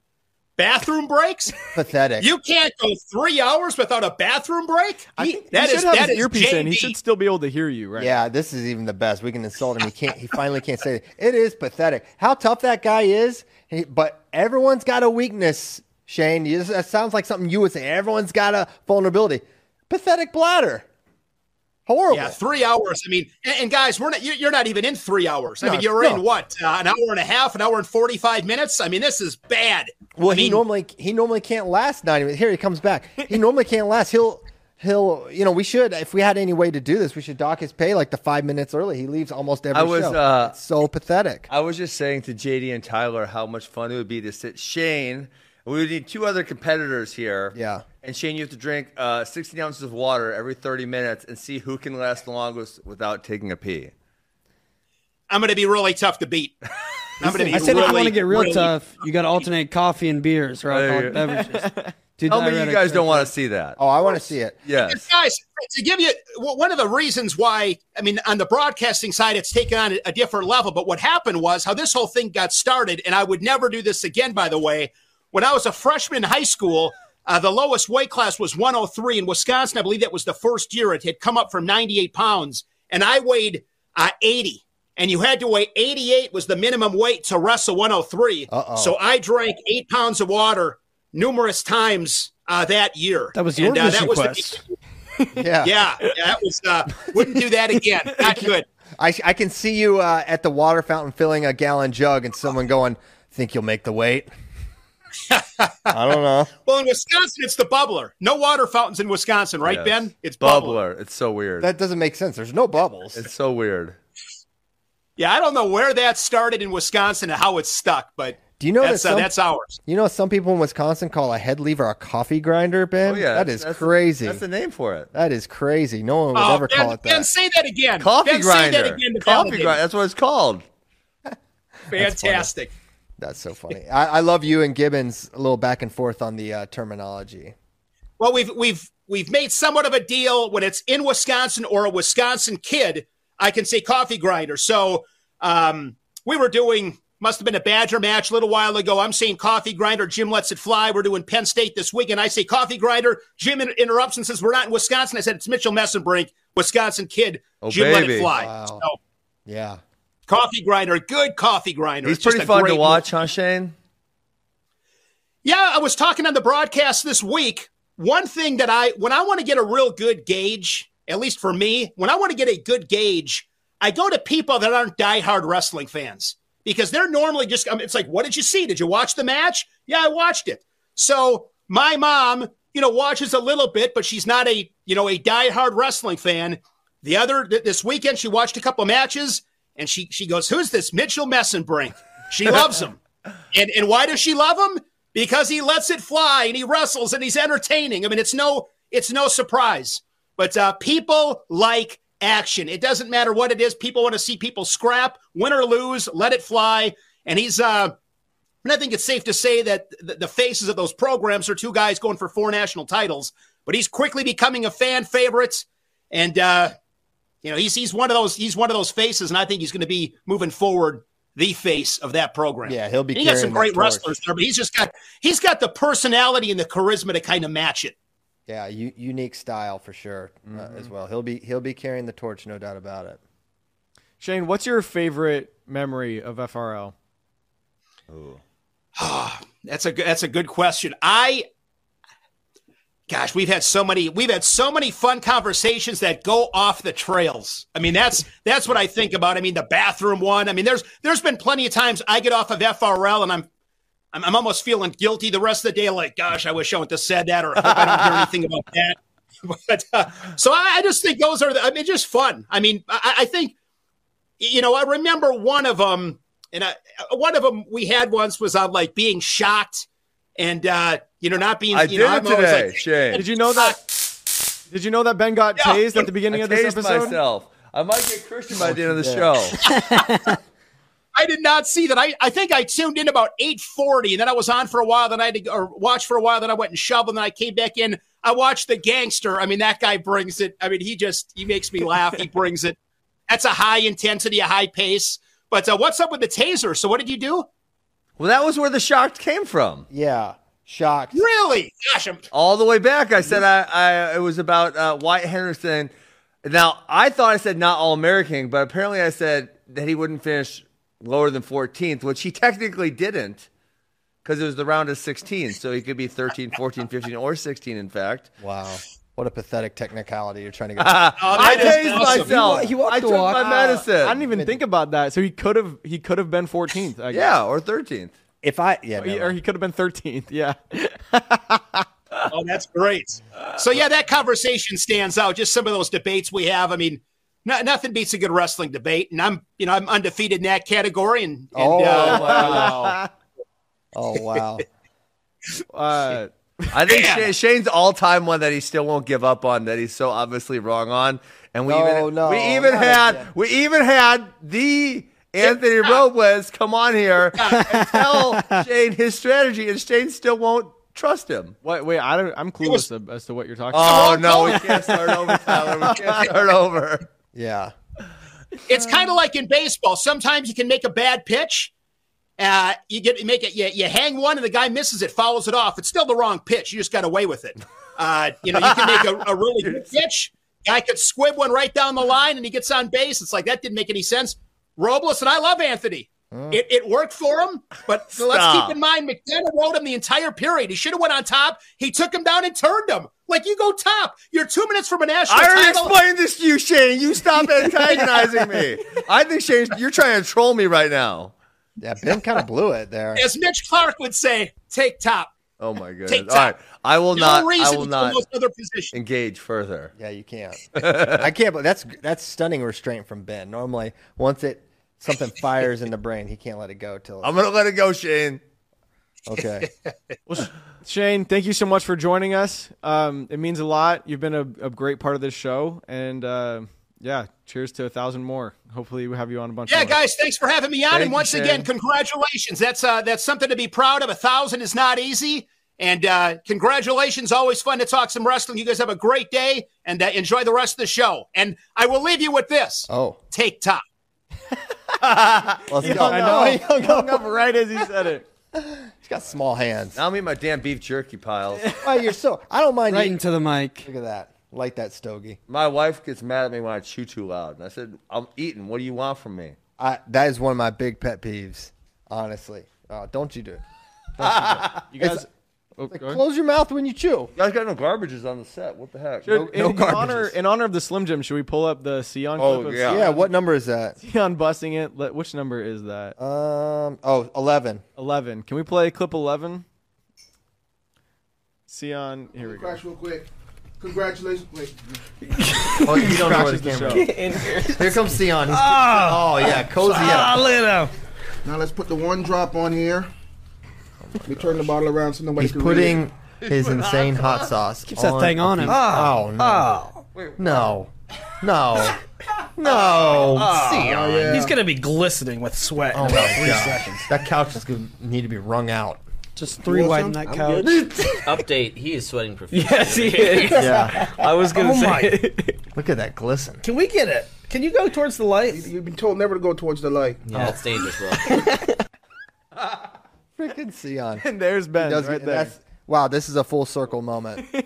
Is it spicy? I like how he... No. It's not very spicy. I like how he put the it wasn't like a bottle. It was like a dropper. Yeah. Like a science... That's how science experiment or That's something. how you know it's hot. You can only do. That's crazy. I had to... So, Sion's first ever appearance on FRL, you guys gifted him a box of Slim Jims. Yeah. Is that because he eats a lot of Slim Jims? I think he told a story about how he, did some long road trip and all he had were Tabasco Slim Jims. Yeah, he said that on the podcast. Okay. He ate like 12 Slim Jims. Yeah. And He so did used to eat a lot. I'm actually noticing he doesn't really eat them anymore. Well, we don't He have used to like eat the them all the classic time. Slim Jims anymore. Yeah. Leave me alone. Leave me alone. Eating Ben Askren. My wife's going to get mad that you hear me too. In preparation for this show, I watched every single episode with Sion to pull some of these clips. So ever since you guys gifted him that box of Slim Jims, Sion, we didn't used to have nice mics like this, right? The mics used to be all over the place.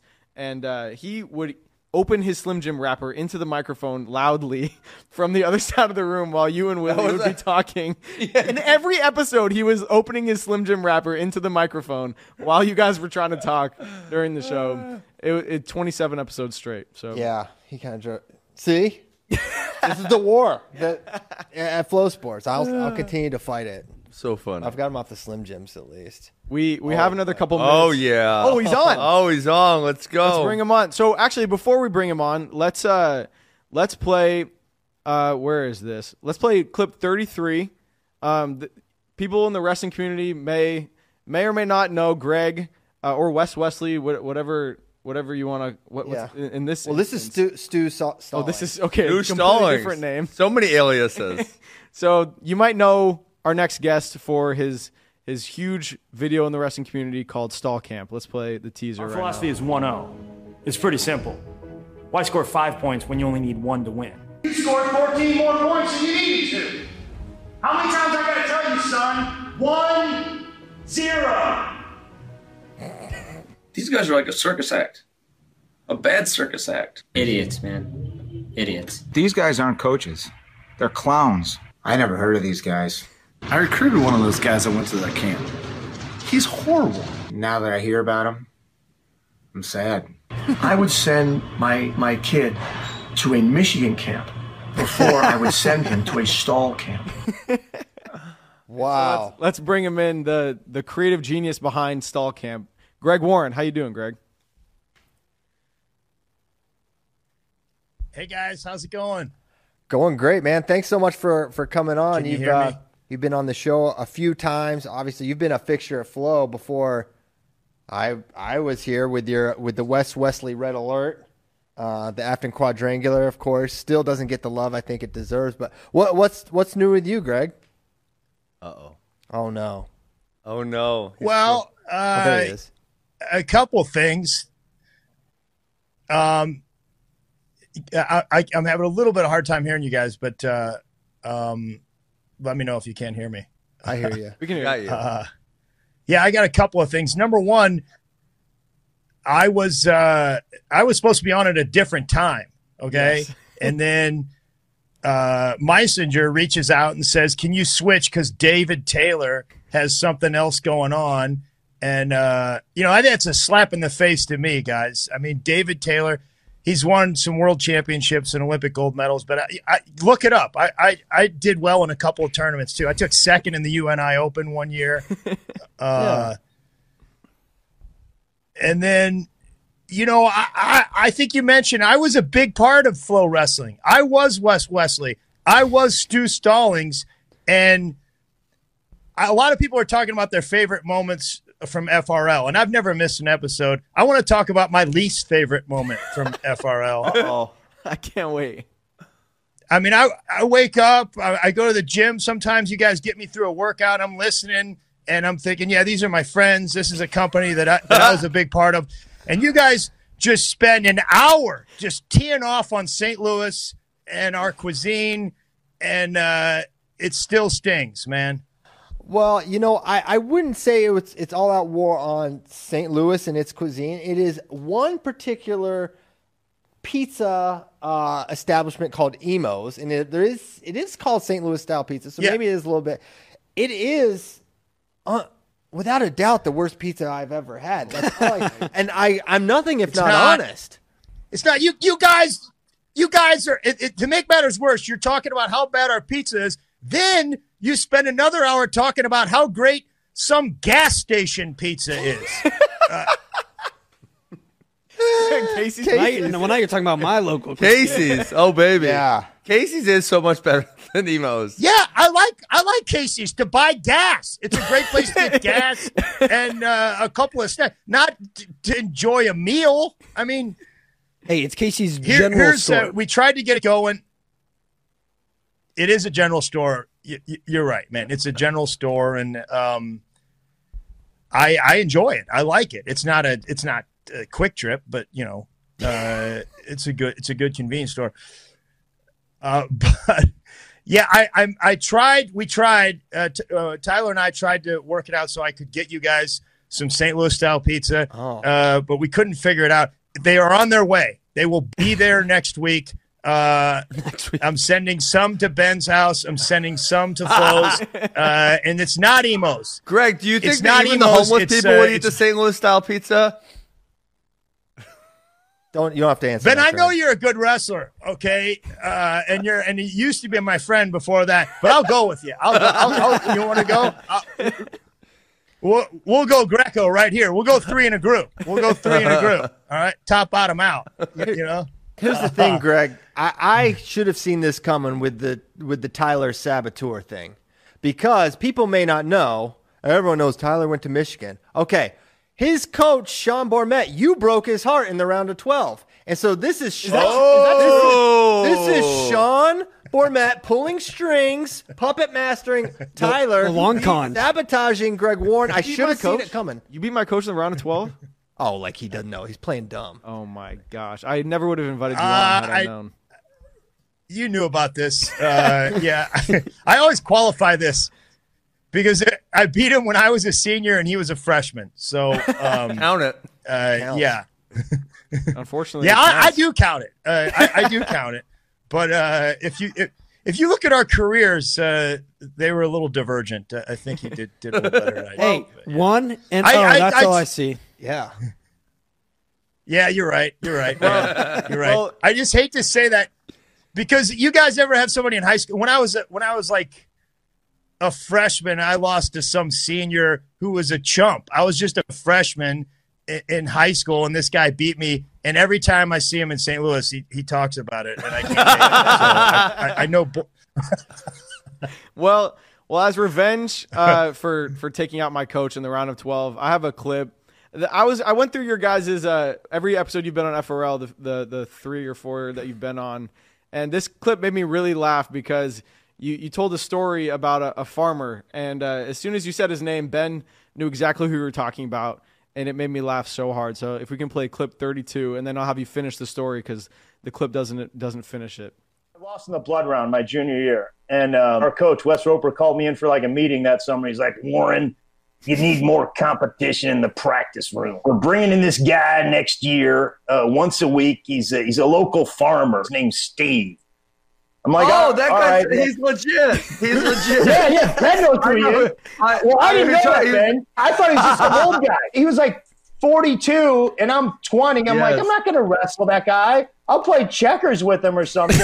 And he doesn't warm up. He just sits there during the drills. Coach goes, Warren, go live with Steve. All he does, he like just slaps both of his legs, just like slaps both of his legs and gets in this really weird like Greco stance. Uh-oh. So, yeah, and then what happened? So he did that warm-up. He just slapped both his legs. And I looked at my friend Chip Bunner, and I was like, I'm not going to wrestle. I'm not going to hurt this old man. I'm a Division I college athlete. Like, what am I supposed to do? He doesn't even know how to wrestle. And they blew the whistle. And I swear, Ben, I don't know if you've seen him do it. He does this thing.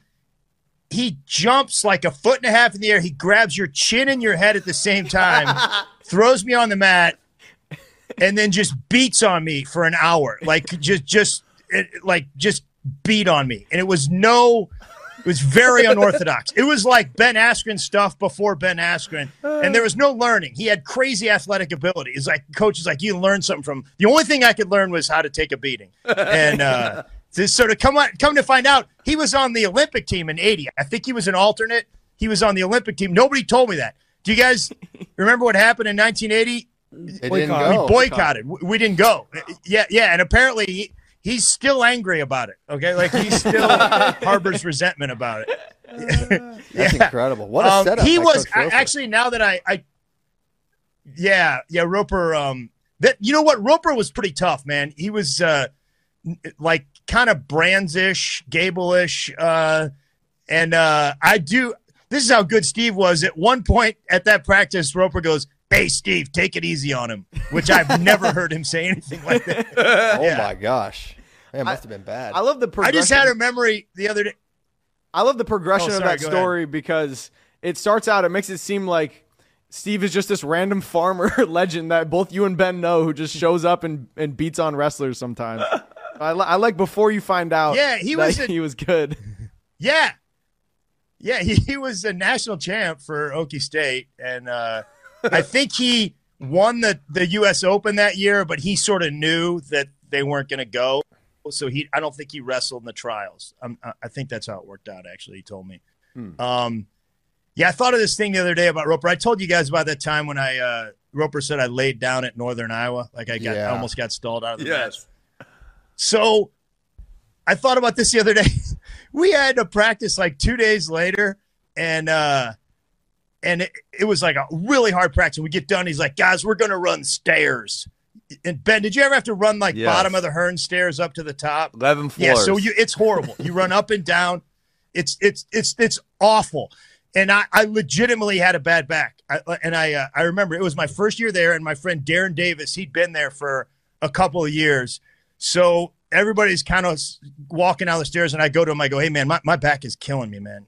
I go, I can't run these stairs. I go, you think if I asked Roper if I could just ride the exercise bike instead of run the stairs, he'd be cool with it? And he goes, yeah, you should ask him. So, and I asked him like an idiot. As I'm asking him, I see Davis peering his head around in the door and laughing. And he's like, Warren, you laid down at Northern Iowa. Get on the stairs. Oh, man. That's so funny. So I just have some personal fan questions. As someone who had seen Stall Camp as a kid when I first started wrestling, and then had heard your name be thrown around here. I never. Wait, hold on. You put two actually and two made together. me think of something. What's up? Do you think Will Lewan is a big fan of Stall Camp and that what inspired his style? I can't believe you'd ask me that on FRL 1000, Ben. He had to be. Crazy. He was the mentor, Stu Stallings. Anyways, we shot some of Stall Camp at Michigan. Yeah, I saw you had Sean in there. Bormet's in there. Yeah. And Adam Kuhn is in there too. So what was the genesis of Stall Camp? And did Flo help you? Was that all you? How did that end up happening? I just always, I don't know, sometimes I just thought it would be funny to go to a wrestling camp where they taught stalling. And I know nothing about filmmaking. I'm a comedian. Yeah. And so I just started, when I would travel, I just, if I was up near Wisconsin, I went and saw Ben, and if I was anywhere, I would go interview wrestling people, and they usually would take my call. I just be like, yeah, I got David Taylor to say something about it, Jaden, and I had, full access to Mizzou, and believe it or not, Brian Smith was a great actor. That's what I thought. He was too. hilarious. That's crazy. Mm-hmm. Yeah, he was really, really a good actor. And then I think I called Martin and was like, "Hey, I got this really stupid idea. Would you guys take a look at it?" Yeah, Christian, do you remember didn't the Iowa fans think it was real at one point? I think some people thought it was a real thing. I won't say if it was a particular fan base that thought it was a little more or not. But it was in their chat group on their list. Yes. Some people thought it was. Some people took Stu Stallings' methods very seriously. This is what's problem with the sport today. I saw the beginning where he called ethanol corn gas, and this guy's legit. He's calling ethanol. I'm like, no, it's not that. Corn gas. That was a great one. Little did they know the creator made a whole special based on corn. Yeah. Yes. Field course, sweet corn. Is there any chance that Wesley will make a return to the 2024 NCAA championships? I'm going to be there. I may see if I can get Wes to show up. We beat that character to death. I'm not sure there's anything left for Wes to say, but I do remember when Max won a title. We did something me and Joe Williamson and Ben walked around and did something with that Wes was Wesley. 2010. And so Max was with us, and he was. People probably forgot the bit, Greg. I think we could run it back again. You think we'd run it back this time? All right. 14 years? What do you think? Heck yeah. Yeah, we were Timeless. just doing bits, and that's when Royce Alger tried to kill me, I think. Wait, what happened? Royce took it very seriously. He wasn't going to. Greg tried wrestling him. Really? Wes tried wrestling him. Yeah, Wes did. Wes tried wrestling him, and Royce put me down pretty quick. So, Greg, what's new with you? Where are you at? Are you on tour right now? And more importantly, when are you coming to Austin, Texas? Man, I'm going to be in Austin, Texas in 2 weeks, I think. Oh, yeah. Let's go. At the Creek in the Cave. It's a club downtown. Oh, we've been there. I'm going to be there in a couple weeks. I'm in Lexington, Kentucky right now, doing shows all week. As long as you ask me, I'll plug something. I just worked this. My friend Ethan Carl. He's a really good country music singer. His dad was my teammate at Mizzou, and Ethan asked me to do a show with him. We're going to do a show the night before the tournament in Kansas City. It's country music and comedy together. Oh, there you go. I'm a special guest. Yeah, it's the night before. It's a place called the Tin Roof. And Ethan, I think Ethan is going to sing a national anthem maybe at the NCAA tournament. He's sung at a bunch of events, stuff like that. Yeah, so he's really good. I won't be singing, guys. Oh, dude, I want to go to that. Yeah. Country music and comedy. Sounds like fun. Let's go. That'll be perfect. Wait, does that mean you just invited us? Yeah, you can come, Ben. So reluctant. Yeah. It depends on All what right, you fine. I didn't want to go. Well, we promoted it, but at what cost? It depends on what. It depends on what you guys have to say to me next week when you receive these pizzas. Man. I want to make this clear. Hey, I have These never are had not emos. These are Joe Bacardi's pizzas. My friend Ray Bacardi, his dad has a pizza place, and he's going to send them special to you guys. Ooh. I believe he's throwing in some toasted ravioli, which is a St. Louis delicacy. That's incredible. Yes. My mind will be open to this, to the possibility of this pizza being good. I hope so, Christian. It is. I hope so. He's going in tainted, though. No, I'm not. I'm not tainted. I'm not tainted at all. It could have been. I've had emos one time in my life. Could have been a bad batch. Now everyone else happened to hate it. Maybe that's a little data. Everyone else had the same experience. But I'm gonna try Joe Bacardi's. I think was his name. My mind's open. That sounds like good pizza Joe to me. Bacardi's. Not emos. Emos. I don't even know what that sounds like. This is his friend's It's pizza. the same style. It is St. Louis style. It's a little different. Okay. Yeah. I'm going to send him to there's like 6 pizzas going to Tyler's house. There's a couple going to Ben's house. And I want your honest read on this, guys. I think I already know what happened. Tyler discovered that they're actually good, and he ate them and is not bringing them in here. He's like that, Greg. He does stuff like this all the time. Greg, I don't know if you know this, but my number one, my reason for being here at Flow is as the foil to Christian. They needed someone to cancel this guy's energy out. Yeah. So I may have a stomach full of pizza right now, but he's a saboteur. That's neither here nor there. Or maybe that's okay. Hey, can I say one of my favorite Flow wrestling moments? I would love if you did. FRL moments. Yeah. Well, you guys had made a really cool film about a kid that survived a horrible attack with monkeys, right? Yeah, Dunia. Yeah, and you had I think you had Bader on to interview him about the film. Mm-hmm. Right. Yeah, and it was a really cool film. It was a really inspiring story. But you said basically you sort of set it up and said, "Hey, this is what happened," and then Shane said, "Oh my God, what stood out the most about this story?" Oh my God. And I kind of want to be like, I think it was the monkeys. I think probably is what stood out. Probably, yeah. That was probably the monkeys. I think that's probably what stood out. It was. Was that the same episode where Shane said that Anthony Robles didn't have a leg to stand on? No, that was a different one. Hey, listen to this. Oh my! So you bring that up. I should find this. Shane actually say that? Listen. He said that. Listen. I'll unironically. Here's what happened. I remember it so vividly. We were at Stillwater for Final X, and I forget how the Anthony Robles debate came up again. But he eventually, at some point, Shane is like relenting on his perspective. He's like, I know he won, so my argument doesn't have a leg to stand on. He had no idea. No idea. And me and Ben are just like shocked. So anyway, a fan, an FRL fan yesterday sent me a DM on Instagram. He's like, hey, I made the compilation of Shane Sparks' funniest moments. He's my God. He's like, I only made it like halfway through. Wow. He goes, but he pulled that moment in there. So I rewatched it, and it's incredible. My So God. I should have sent that. We should be playing that today. I now that we went there, we'll talk about it, but it's not exactly Shane's S word. Brightest moment.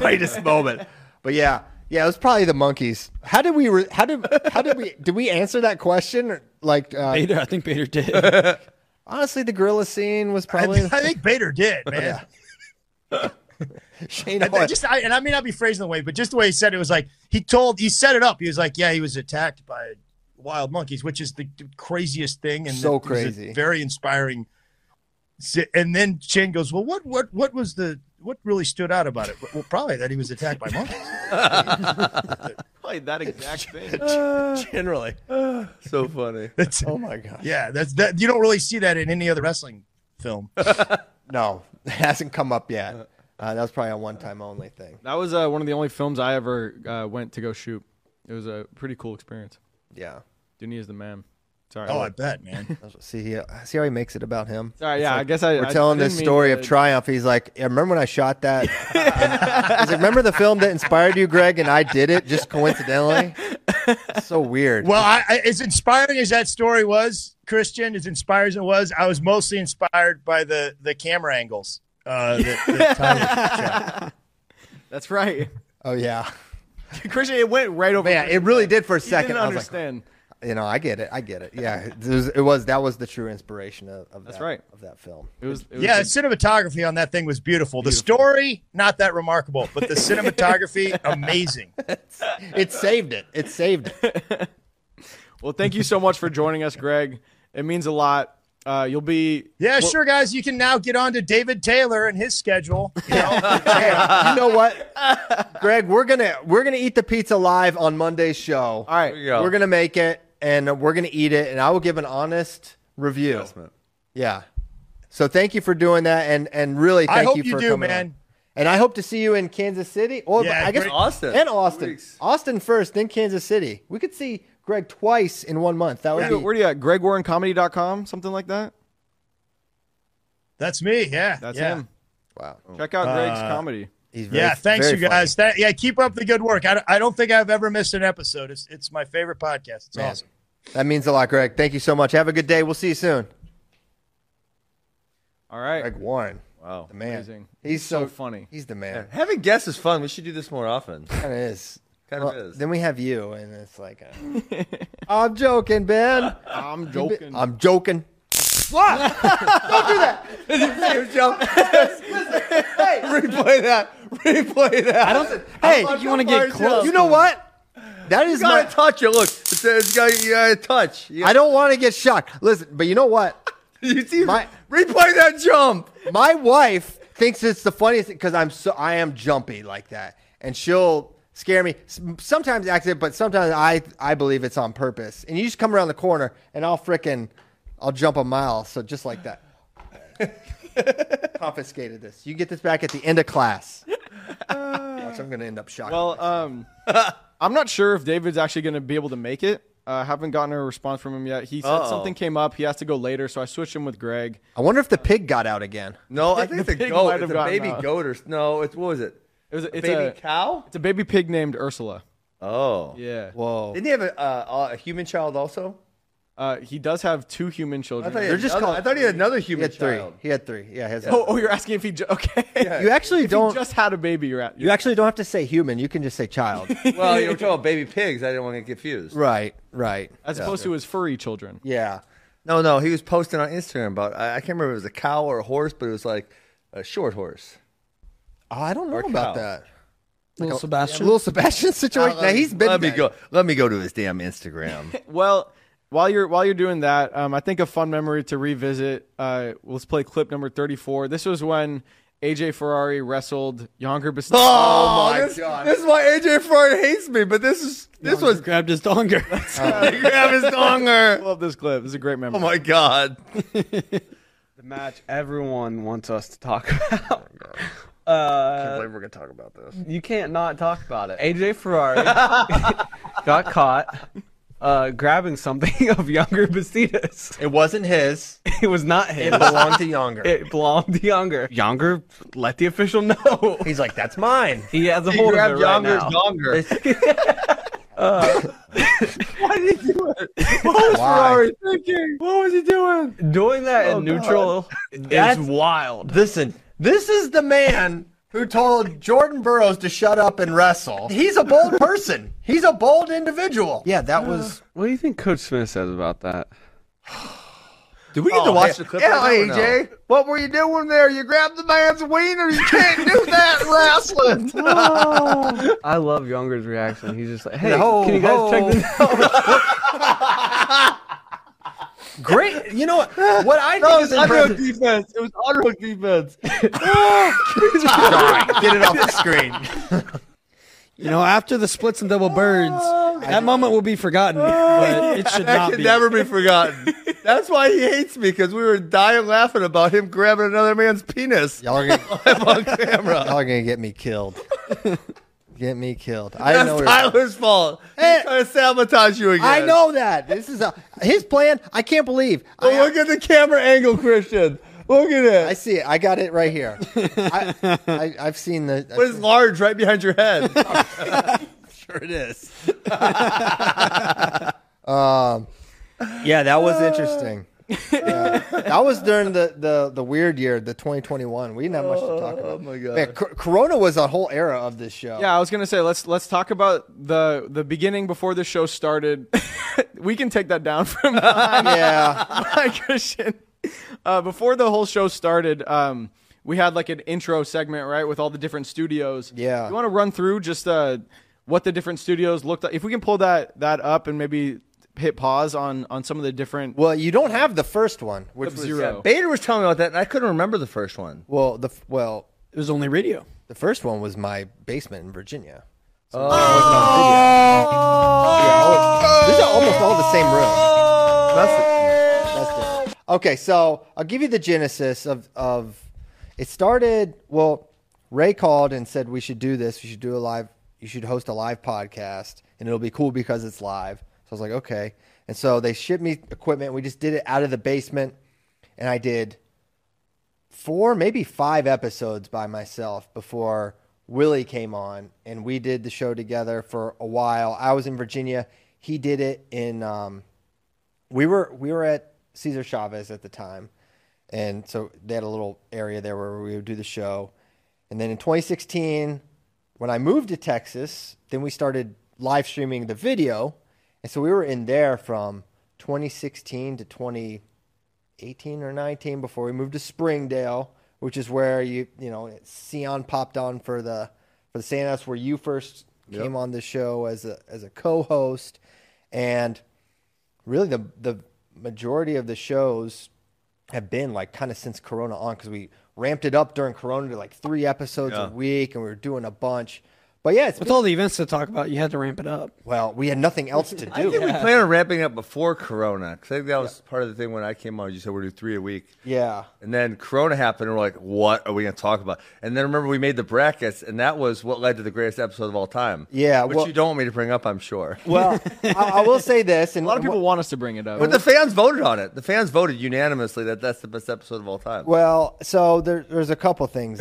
What he's talking about was when Kyle Dake and Jordan Burroughs were on the show at the same time. So what we were doing was all sorts of hypothetical matchups for an era, for a weight. So we did like a 165 bracket with all the last 10 years. Last 10 years. And it came down to Burroughs and Dake, and I was the only one that picked Jordan, and Ben and Bracky picked. Listen, in all fairness, I picked him by 1:10 ride time, so I was as respectful to both parties as possible. Okay, here nor there. So yes, it is. I didn't think it was. I didn't think that's what would happen in the match. So, anyways. Well, hold on. Well, you picking me. You're acting like me picking Kyle Dake is crazy, but this is a 4-time NCAA champion. I'm not saying it's crazy. Okay, you're acting like that. Well, I can't even say what I'm acting like because you just won't stop. So then everyone else was listening to the show because nothing was happening then, right? So Jordan listened, and he texted me. He's like, I want to come on and shut down Ben and Bracky. I said, well, he was mad about it. I said, well, this is great. This will be perfect. So I tell Ben, I tell Bracky, I let the producer know, hey, Jordan's going to come on. This is going to be great. We can talk about this debate. And then it's finally 2-on-2, not those 2 guys, teaming up on me. So then we have him on, and then unbeknownst to me and Bracky, Ben, bad boy Ben, troublemaker, mischievous, goes outside all protocols. He tricked the producer to not tell me. I didn't trick the producer. Oh, I asked him, don't tell Christian. Yeah. Okay. And he listened to you. And so I didn't know. And they surprised Jordan Burroughs by bringing on Kyle Dake. And, of course, Ben naively thought, well, we're just going to talk about this hypothetical match.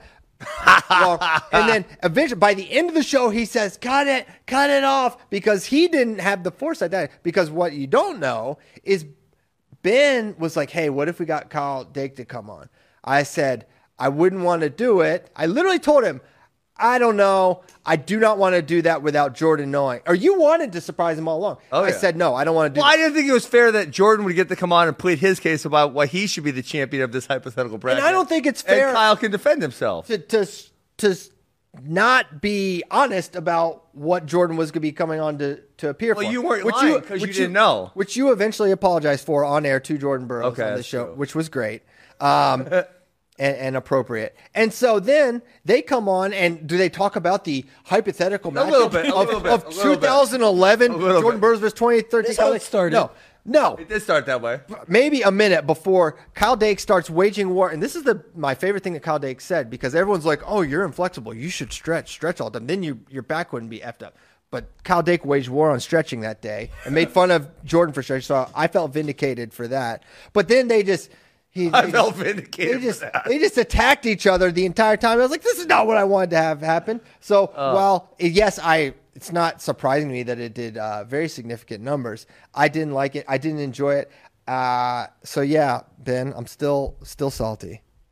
So I thought it was just like two guys who don't like each other say like at the training center. You might find them in the same place and they might start arguing. And you might just see something like that in the wild, not on a radio show. So I felt perfectly at home, and I thought it was great radio. I mean, entertainment value, I'm sure it was there, but let it not be forgotten. I will say it one more time. You were the one saying, cut it by the time, because it had gone. Because they just wouldn't stop. They would not stop. They're so relentless. Yeah.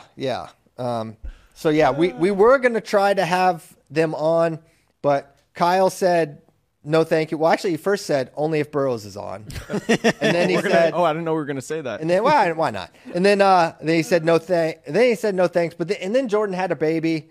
I felt so bad because human or animal baby. Human or animal baby. I think it was another human baby. Dude, I DM'd Jordan Burroughs asking him from the Flow Wrestling account, asking him if he would be on FRL 1000 for 5-10 minutes, and not 2 minutes after I DM'd him and his wife posted pictures of their brand new baby.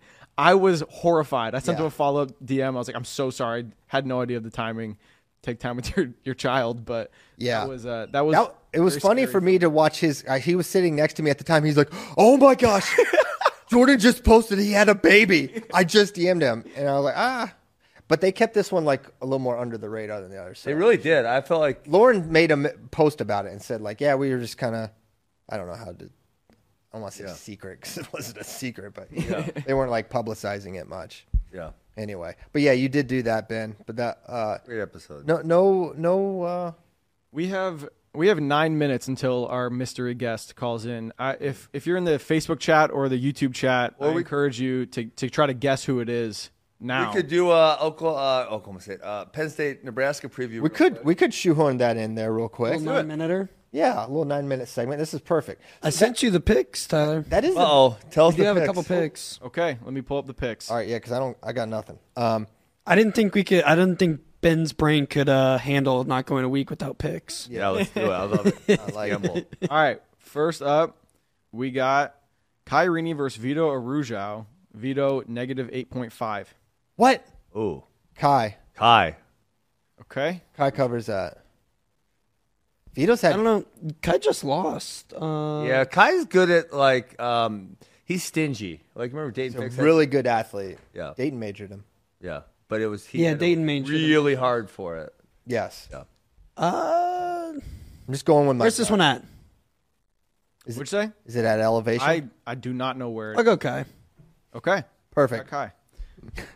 Next up, we got Jack Ryan versus Vince Cornella. Jack Ryan. 5.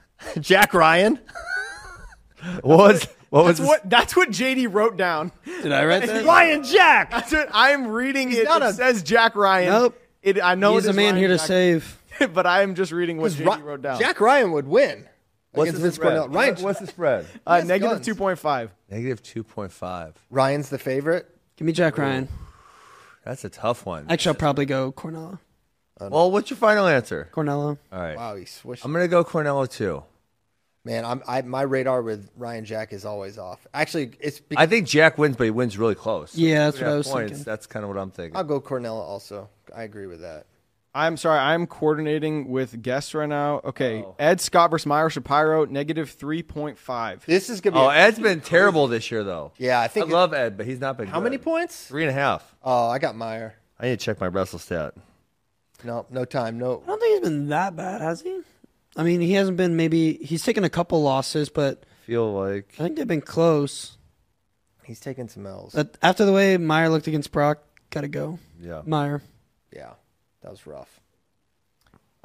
Sorry. So I have not been writing your guys' things down. We did all Cornella, and we did all. We'll just go back after get the it. show. We can get Okay. We're recording. We actually our Mr. Guest is on now, and I think we should go ahead and bring him on. Okay. Not just yet. Let's see if I. I think we should bring him on. Well, not now. Let's see if I have a clip to play. Nah, we can just bring him on. Before we do, let's preface it by saying this individual was an integral part of the making of this show. Christian used to refer to him as his mainest man, and he's back. He's making his big return to FRL for the first time in years. Ladies and gentlemen, please welcome Willie Saylor. Willie. Oh, he's getting a call already. Someone's like, get off the call. Get out of here. We lost. As soon as it starts, right? As soon as it's introduced, as soon as it's alluded to, phone call. How we doing, boys? What's up, Willie? Man, listen, I was thinking back, last time we were on video together, I believe I was under oath. So I think this show is already off to a way better start. Way better. Is this being recorded for Karen purposes? I don't know. I'm not sure about that. Hey, I'm sitting in the green room here. You guys are all fancy now. You guys got very sophisticated studios and stuff. You guys, I was going through the process testing with the team yesterday, but I'm sitting in the waiting room here, and I'm watching you guys and Ben with the younger piece, and oh man, the younger piece, literally younger's piece. With the younger clip, and it dawned on me, like you were Ben and these other young bucks have gotten you a little looser over the years. When we first started, I couldn't.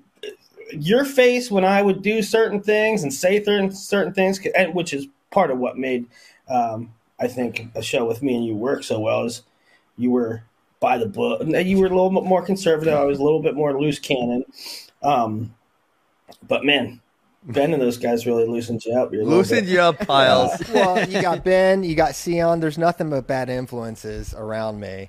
And I do think that did make work. I'm trying to loosen up a little bit. One of my favorite memories of Christian straight manning and you going in on him. If we can play audio clip 39, this made me laugh so hard going back and listening to these clips. So Christian was known for booking terrible hotels. Is that right, Willie? Oh, absolutely. Cheapest he can get. So this is you guys arguing about the quality of extended stays. There was nothing wrong with that place. Extended stay. Willie, you are such a pretentious little Nancy. You know what extended stays are, right? They're like shelters for homeless people. That is not true. Yes, they are. To the extent that the lady was like, "Yeah, if you need towels, bring them to the front desk." I'm in a different building. Now I'm gonna be having a shopping cart full of laundry, bringing them over to the front desk. So the point extended stays have kitchens. You could cook a meal in there. They're the best hotels. Yeah, that's what I'm gonna do. I'm gonna go watch freaking junior finals, come back and freaking cook steak au poire. That's such a good line. I remember it. I don't know. Do you remember which one that was? I remember that one. Oh God. It was in Frisco, Texas. No, I don't remember. It was in Frisco. Okay. Man, so the big load segment earlier with Bracky, that red roof inn that you guys stayed in was so bad. I drove by there. I remember I was like driving by, and you guys are talking about it. I'm like, oh my God, that's where they're staying. It was incredible. Were you at that one? Yeah. There was a Red Roof Inn incident. The Red Roof Inn incident that was terrible. There was a biker gang in the parking lot for sure. Yeah, Bracky came on and told that story too. Big Loads Bracky. One time we let Bader pick. I don't know, Bader book hotel. This is back when I don't know what the process was, but there wasn't much of a process. Not much Bader, did anybody book hotels yet for NCAAs in Cleveland? No. Bader, can you get on that? Or Bader, anybody got ideas? Bader, I'll do it. Bader does it. It was like a fallout shelter. And the weirdest thing about it was, I was borderline scared. I'm not scared of much, but I was borderline scared to go in there. But the one odd thing that was so out of place is they had a vending machine or an ATM machine for Bitcoin. It was the first one I've ever seen. Let's go. How much did you buy? I'm like, Ben might be onto something here, but I think whoever put this ATM here is not aware of the audience in this clientele in this building. So I actually have a clip from that podcast where you guys recall the Cleveland Murder Hotel, clip 35. Let's go ahead and roll that. Yeah. We lived in we call it Murder Hotel. We call it Murder Hotel because we stay in bad places. It's kind of our thing. No, this shouldn't be our thing. I kind of like it. No, I don't like it. We have these hilarious stories every single time. One time they thought we were in jail. Story. I want to live. We lived. There was one murder a couple years ago. So I was Googling our place just for not looking for if anyone had been murdered there. I was just trying to find where it was to send someone the address. Yeah. And the number one Google mention was that someone was murdered there on the 7th floor. Well, you look up a thing about a hotel and it's like, oh, somebody was killed there, and you think to yourself, okay, it was domestic in nature. A random event. It was a drug deal. Somebody, right? It was a drug deal. It's like, but we get there, yeah. Absolutely, somebody was murdered. I mean, I'm sure there was multiple people murdered where we were at. There were probably bodies in that hotel. It was a disgusting piece of crap. It was horrible. It was really bad. They sold Bitcoin there, though. Somehow you could buy Bitcoin. I swear. You could get a Bitcoin there. They had a Bitcoin machine dispenser. ATM. They said ATM. A Bitcoin ATM. You could buy Bitcoin for $10,000. This place didn't have working water barely. They had a fish tank. They had a fish tank on cinder blocks. The fish tank was the color. Kai, can we get a shot of the Flow Wrestling Radio? That was the color of the water. The sign in the front said hospital rate. What does that mean? You remembered well, but honestly, I will say I do think that is the worst place we have ever stayed. And it's a conversation with a cop at some point. We should go back. We should get NCAAs back to Cleveland for that reason only. Yeah. Didn't you say you had a conversation with a cop who told you? Is it going back there in a couple years? Yeah, it is. I forget which year, but it is going back. We should stay there in Bond. But you guys, Christian, you called me pretentious with hotel pay. You rose a few notches. Well, I think Flo's risen a few notches, and now we have the new policy. You get your own room, which is get your own room. Get your own room. You guys are spoiled little brats. I don't disagree. Anymore. We now go Airbnbs pretty much. Yeah. You can save money that way. But yeah, no, we're doing. When I worked there, they would build bunk beds in a room. Just cut down on cost. They'd ship you off with the lumber. Yeah, and in my first couple months, I had to share a bed with Bader one time. I can imagine that. Zeb was in one bed, and so it's like, am I going to stay in the bed with Zeb? Or Bader's a little guy. So I got to tell a Bader story. Okay. It might be a little Sion-ish, if you have young kids watching, turn it off. Whenever Bader would stay at my house, I'd let Bader stay at my house when we were, and stuff. Right. He would always do this gimmick. I don't know if he did it to you, but he would just crumple up a whole bunch of Kleenex and leave them by my pillow. I don't understand. Okay, don't explain it. Don't explain it. Okay.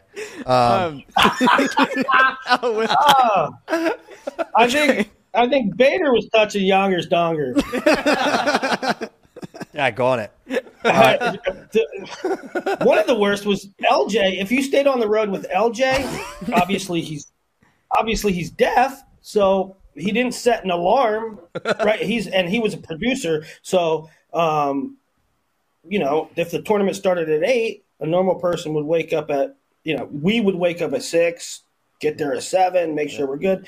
The producers had to get there way early and set up the streams and everything. And LJ was deaf, so he wouldn't put an alarm clock on. He had a machine that shook his bed violently. Yeah. A machine? And try staying in the room with that dude. Yeah, it would wake him up. It was so loud. Man, so Willie, I kind of forget I don't know if I forget, but I don't exactly recall the details.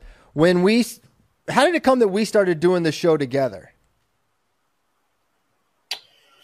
I don't know, because you started the solo in Virginia, correct? I only did like 4 episodes though, and then you were on. I think it was. Or I know you did your podcast, and I was doing FRL, and then we decided do it together. Yeah, you know what? I didn't even realize I did a podcast show called Overflow for like 10 episodes. I don't know how many, not long, and then I think we just scrapped it and joined up. But how you guys know how many, this is 1,000, which congratulations, by the way. It's awesome. It's a part of the American Wrestling Week, really, that you look forward to. You listen to FRL, but where was I? Was I around 600, 700 when the cutoff was? Yeah. So Ben's, what was your Somewhere first? around there? 440 something. So you. It was that. Yeah. So, we didn't do as many. We only did 2, and so you guys started at 1 a week. Yeah. Was it really? So 1 a week, and then 2 a week, and then early right before Corona we went to 3. So we've really accelerated the amount of episodes. But yeah, you were on for several years. The Pfizer vac will accelerate some stuff. What? I shouldn't say stuff. The vax has weird consequences. Okay. Hey, I want to hear about how you plucked Christian Piles out and brought him to Flow Wrestling. Frankly, now listen, I'm still to this day a big message board guy, and I know that's has its pros and cons. But I think Christian was on message boards, and I just thought his commentary. I thought he got it, and I thought he was witty and kind of, sarcastic, sardonic, and I don't know. I liked his style. He ticked some people off often, but he also knew his stuff, and I think we started DMing and stuff from there, slid into his DMs. That's what the kids say. That's right. Was his username Christian Piles, or did he have some other username? VA is for lovers. Yeah, baby. Oh, that was you? Yeah. I didn't know that was you. You didn't know I was a lover from Virginia? Yeah, and it started off I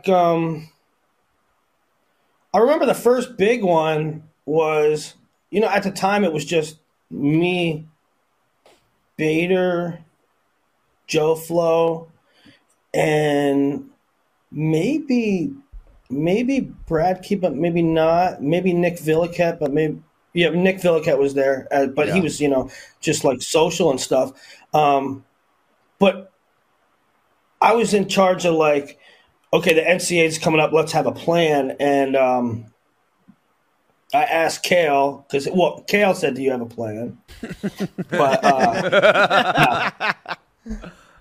I thought to myself, all right, we could use some supplemental stuff. Christian, so I just said, so Christian wasn't being paid, I don't think, at the time. No. I was just hey, man, anything supplemental you could do. If you're watching NCAs and you have an idea for an article or a piece or a stats or thing, throw it at me, throw it at us. And so it was just that, right? It was just nothing guaranteed. And I remember he kicked some pretty good. He kicked some butt on that coverage, even remotely, and bolstering what was a small staff at the time. And then I was like, yeah, this dude's passionate about it. So now snowballed from there. For sure. Now what I think some of my favorite memories of FRL are doing shows with you, and the times before the show I think were just as entertaining as the time before. But Before we did the show together, you just kind of would just carry me around on your computer all day because I was in Virginia, and we would just be on a Skype call all day. And I feel like that was kind of how we knew we would be able to do the show together, and it would definitely work. Because I think kind of from the jump there was this I don't know, a personal connection beyond the wrestling that I think resonated and was both funny, but I don't know. Yeah, it was funny because Christian would just stay. We would just stay on Skype all day, and I'd go around the office and carry my laptop. And I'm picturing like a paper mache on the shoulder. But there was a secret. There was a secret method to that. Like there was a method behind, a reason behind that rationale, because I knew, well, number one, we just talked wrestling all day, right, which was great, and that's fun. But I knew that there was probably going to become a time where, listen, you either got on board or you stayed in Virginia. And a part of me always having you on the computer was to get familiarity with the office. So maybe one day you pulled the trigger and moved to Austin, and you ultimately did that. So I think it worked out. It did work out. I'm very glad to be here. Because, listen, I don't know if people know, but I had to, like, beg and plead and convince Christian to move to This guy Texas, loves Virginia. he was, He loves Virginia. He loves Virginia. Virginia. I do love it. I miss it. And I wouldn't be here and I wouldn't be in Austin, Texas right now without Willie's pull and draw, and it was fun. Man, I do feel like there is like an element of, obviously the last couple of years have been, the reason this is a surprise is sort of not a secret to anyone. And a little bit of an understatement. And I think, maybe you're sitting there. I think some of these, there's, I'm sure some people online and the gossips, they want to see the drama and hear about it. And I think, at some point in time, maybe we sit down and we do hash it out, but I don't feel like that's for today. I think today's for today and catching up a little bit. And on that today note, is for lovers. Today is for lovers. Celebrating episode 1000. Yeah. On that note, I think we should revisit one of my favorite memories of you two on the mic together when you guys called 2015 Kyle Snyder's World Championship match from the floor. This is awesome. Let's play it. He's going to take him out for one. 1 point to Kyle Snyder. He gets on the board first. Europeans are really tough in those crackdown positions. And he gets to the shot again. He's on the leg. He's on the leg. For him. Get him for him. Go on, yes. Kyle Snyder gets a takedown. Takedown Snyder. He's up 3-1. Kyle Snyder's up 3-1 on Kadisov. Kadisov might be fading, you guys. It's looking really good for Kyle Snyder. Getting a lot of reactions. Oh, no, there's a shot from Kadisov in deep. And he's going to finish, going to tighten this thing up. Snyder working hard. Inside control. Shot! Go back. Close shot! Oh, he got it! He got it! He got the finish! He's up! Keep working there! Keep working there, Kyle! Keep working there, Kyle! He's that close. Go back! 15 to go! He's up at 1 with 15 seconds to go! I can't believe it! I can't believe it! 15 seconds! Hand. Circle, Kyle! Circle, Kyle Snyder! Circle! Circle! Circle! Circle! No! He stepped out! He stepped out! You gotta check. Kyle's winning! Kyle's winning! Kyle's winning on a 5-5. 2. Kyle's winning on a 2. He's gonna do it! He's gonna do it! Kyle Snyder! Kyle Snyder! Kyle Snyder! Woo! Man. He does it! Kyle Snyder's a world champion! At 19 years old! Man, you guys I went can't nuts. believe it, Willie! I cannot believe it! Oh, man. What a call. Gosh. It was great. That was... That's right up there with the kick 6 call. Honestly, like, man, remember, we didn't really know. We just, so many things are just, we just are, hey, let's do this. So we're like, hey, what if I did FRL, the entire Worlds? The entire week-long? We did a week-long FRL, Willie. Yeah, we didn't really know what we were doing, but that was awesome, and and pure. And Tyler said, but that was one of the ones that I came up with. Tyler, in preparation for the shows, said, "What's some of your favorite memories?" And it's interesting. It's interesting that you said that coming into the office was some of the best parts of the memories is like brainstorming or just getting to the office early. Me and Christian were the first ones at the office every day, 6:30, 7 o'clock, whatever. We were the guys opening the building. And to sit there and have a back and forth, have a cup of coffee, joke around. To me, the best parts of FRL day was the hour, 2 hours before the show, getting ready for it. But when Tyler asked me, thinking of some of the best FRL moments, that Kyle Snyder was one because it was technically FRL. This technically wasn't FRL, but one of my favorite things I ever did was conference weekend, live all weekend with Ben in Austin. And that's at a time when Flo had Big 12s live, EIWA's live, Big 10s live. And so me and Ben stayed there the whole weekend and ate Jamaican food. We ate tacos. Oxtail. And tacos. Yeah. We ate with Sion, and it was really good. How Ben is at like one point, he was like, "Willie, that's not how you do that." And I'm like, all right, what's that mean? He's like, he starts clearing out space and showing moves on me. I didn't sign up for this. Ben, if you don't know, Ben puts a hand on you, immediately bruise. You're like hurt. Talk about heavy hands. But that was one of the funnest times. And then, Nomad and Kyle, Nomad's takes were just, you almost wait for him to set you up with something. They were just hilarious. Do you remember what we figured out about that? You figured this out. The timing, do you remember this? Oh, what was it again? 45 minutes in. It was like 40 to 45 minutes. He would have something harebrained. 45 minutes in. 45 was like 45 minutes in, he would just go haywire and just be like, "I need to say something. I don't care what it is. I just need to say something." And he would say something wild. I feel also like to take.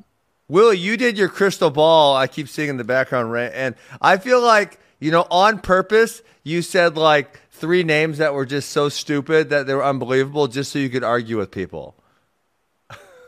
No, they were mostly really good. There's the one, who was it? It was like, it was a 49 or 57 from North Carolina who was never any good.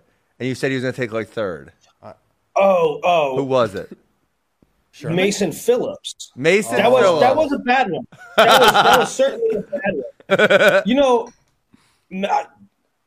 He had a half decent redshirt year, but I think he waxed Quincy Monday. He might have tech-falled Quincy Monday in Super 32 finals. Oh. And so that's why I was like high on him. That was terrible. That was a bad pick. That's absolutely true. Mostly it was pretty good, but it was like you get a rando in there every once in a while. Yeah. I guess I held on to that match too much. That's my favorite thing to do is watch one match, remember it, and then just make your take on somebody from that one point of data forever. I don't know. Hey, JD, I liked your comment. It's a whole new category. In fact, I'm trying to get WrestleStat to add its subcategory to results for sad losses. Sad boy hours. Sad boy hours. Yeah. Sad boy hours. Making excuses for every But loss. Hey, we talk about it before my segment's up. I definitely want to take credit for, if not being responsible for it, at least certainly encouraging it to be a regular thing, and that's Kyle Bradkey's Alien Hour. Did you hear today's? It was about some skinwalkers. Some skinwalkers, and now that you're out in Idaho, they're out kind of by you. Wait, Willie lives in I got to Idaho? do some. I've only been out here for a couple months, but I'm in Squatch country. Yeah, gotta go squatching. Skinwalker behind Christian. There's a skinwalker. Yeah, I don't know if you can see, but there's one. This trail cam is proof that the skinwalkers are real. Oh yeah, that exists. But I remember you really believe in aliens, though, and I truly do. You were so upset that I don't. Because you're a logical human being. That's always kind of with you, Willie. Space is endless. Just math, right? Just probabilities. Ben, what's your stance on aliens? I don't think about it much, but I mean, from a probabilistic standpoint, I think you're probably right.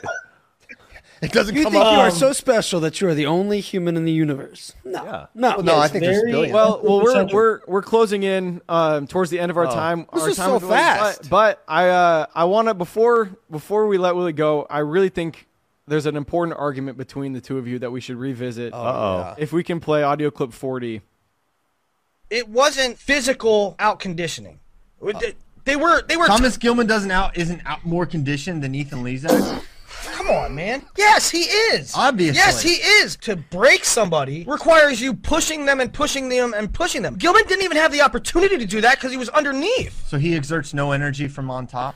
He did not gas out Lezak from bottom. And if you say that, that is absurd. He did not gas out Lezak from bottom. He had absolutely nothing left in the third. I agree with Willie. Because he had an 8-2 lead on Thomas Gilman and didn't know how to handle it. Whatever, dude. What do you mean, whatever? Look at the first takedown. The first takedown of the third period was not because Lezak was so gassed. It was because he's a deer in the headlights. You can't even, with a straight face, say that Gilman gassed Lezak. He looked exhausted. Through two periods. He looked gassed.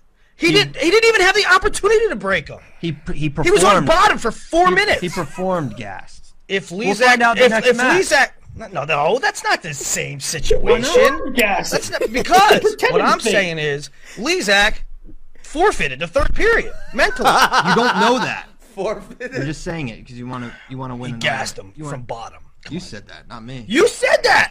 You said that this morning. Can I get verification that Christian Paul said that Gilman gassed him from bottom this morning? Because he did. You just said 3 seconds ago that you didn't say I said I didn't say it on radio. So incredible. Once and for all, did he gas him from bottom? Yes. No, it's impossible to gas somebody from bottom. First of all, it's not a thing. Who invented that term? I think maybe gas from bottom. I'd like to. I would like. You. It may have been my wonder. I'll take it. For that? I'll take credit for it. I thought Gilman actually said it. I thought Gilman after me. Surprisingly, it was surprising. And I want to get Ben's take because Ben is like the smartest wrestling. Someone calm the brain, but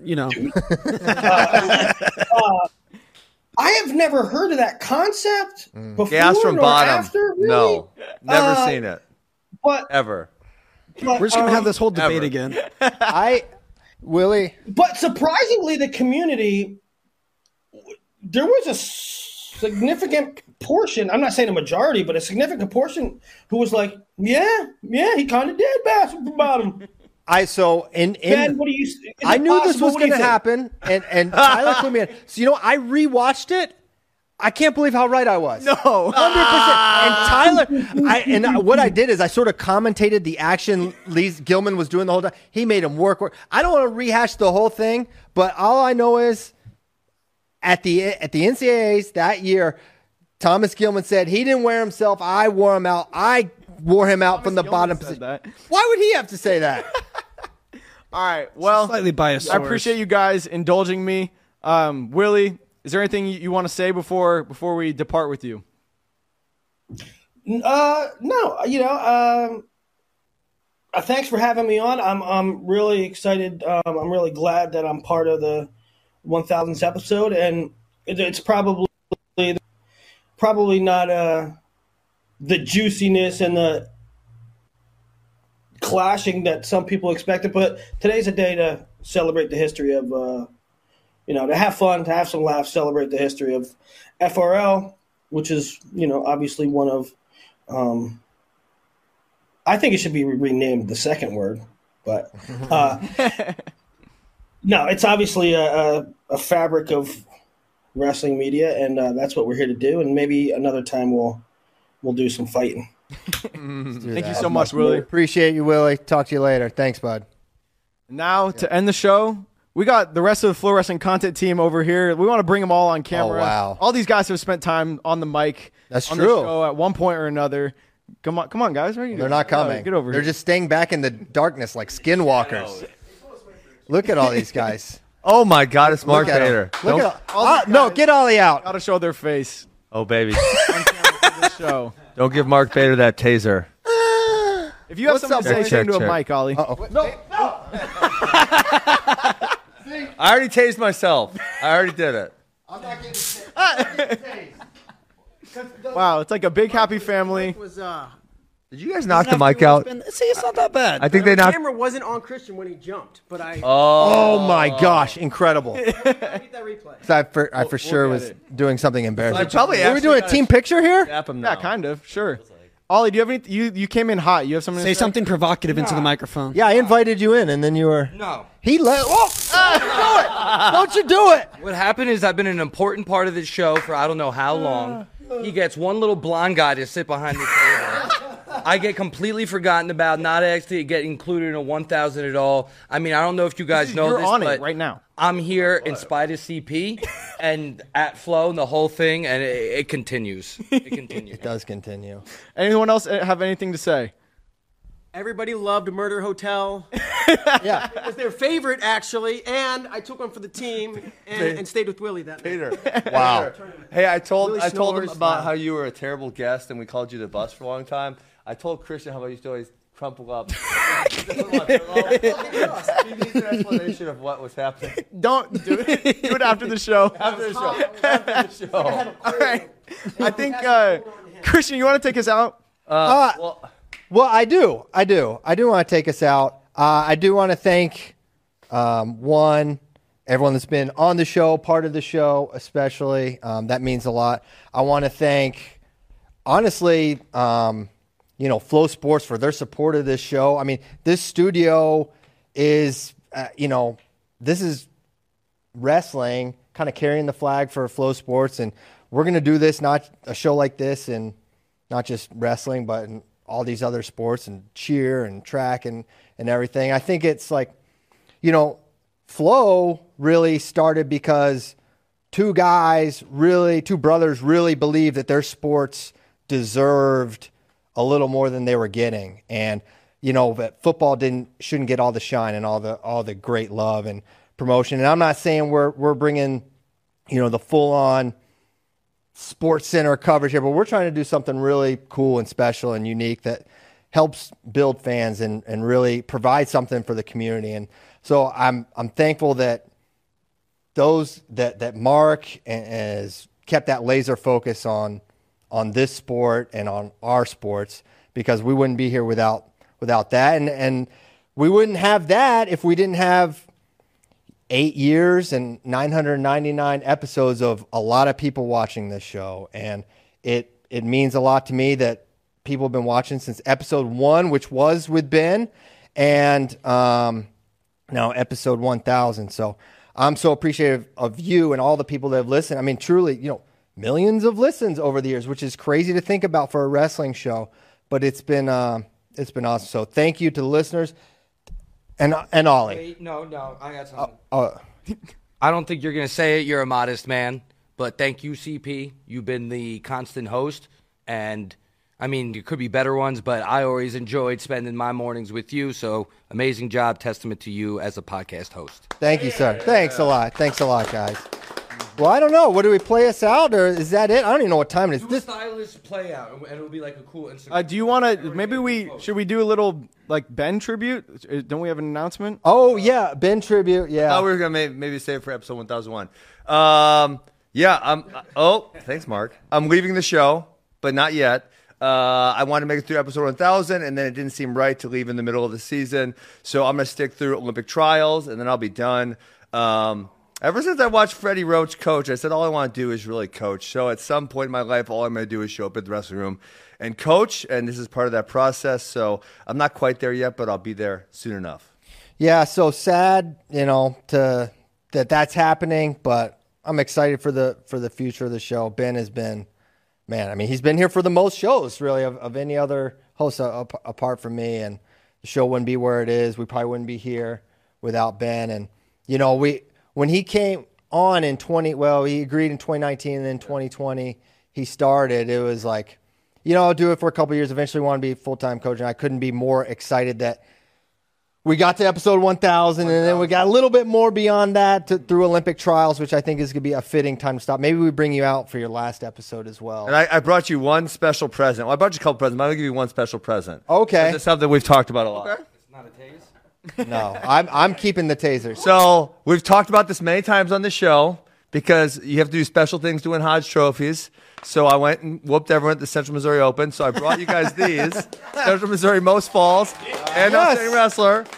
You can decorate your studio because those walls are too empty. So yes, incredible. Incredible. This is for you longtime listeners, this is a big payoff because I like to make fun of Ben. And the best thing to make fun of him about is how he stat padded for his Hodge. And the Central Missouri Open was a big part of that. So this is a very full circle moment. So thank you for these. We'll proudly place them on our empty shelves. Thank you, Ben. Thank you, Ben. Thank you, Ben.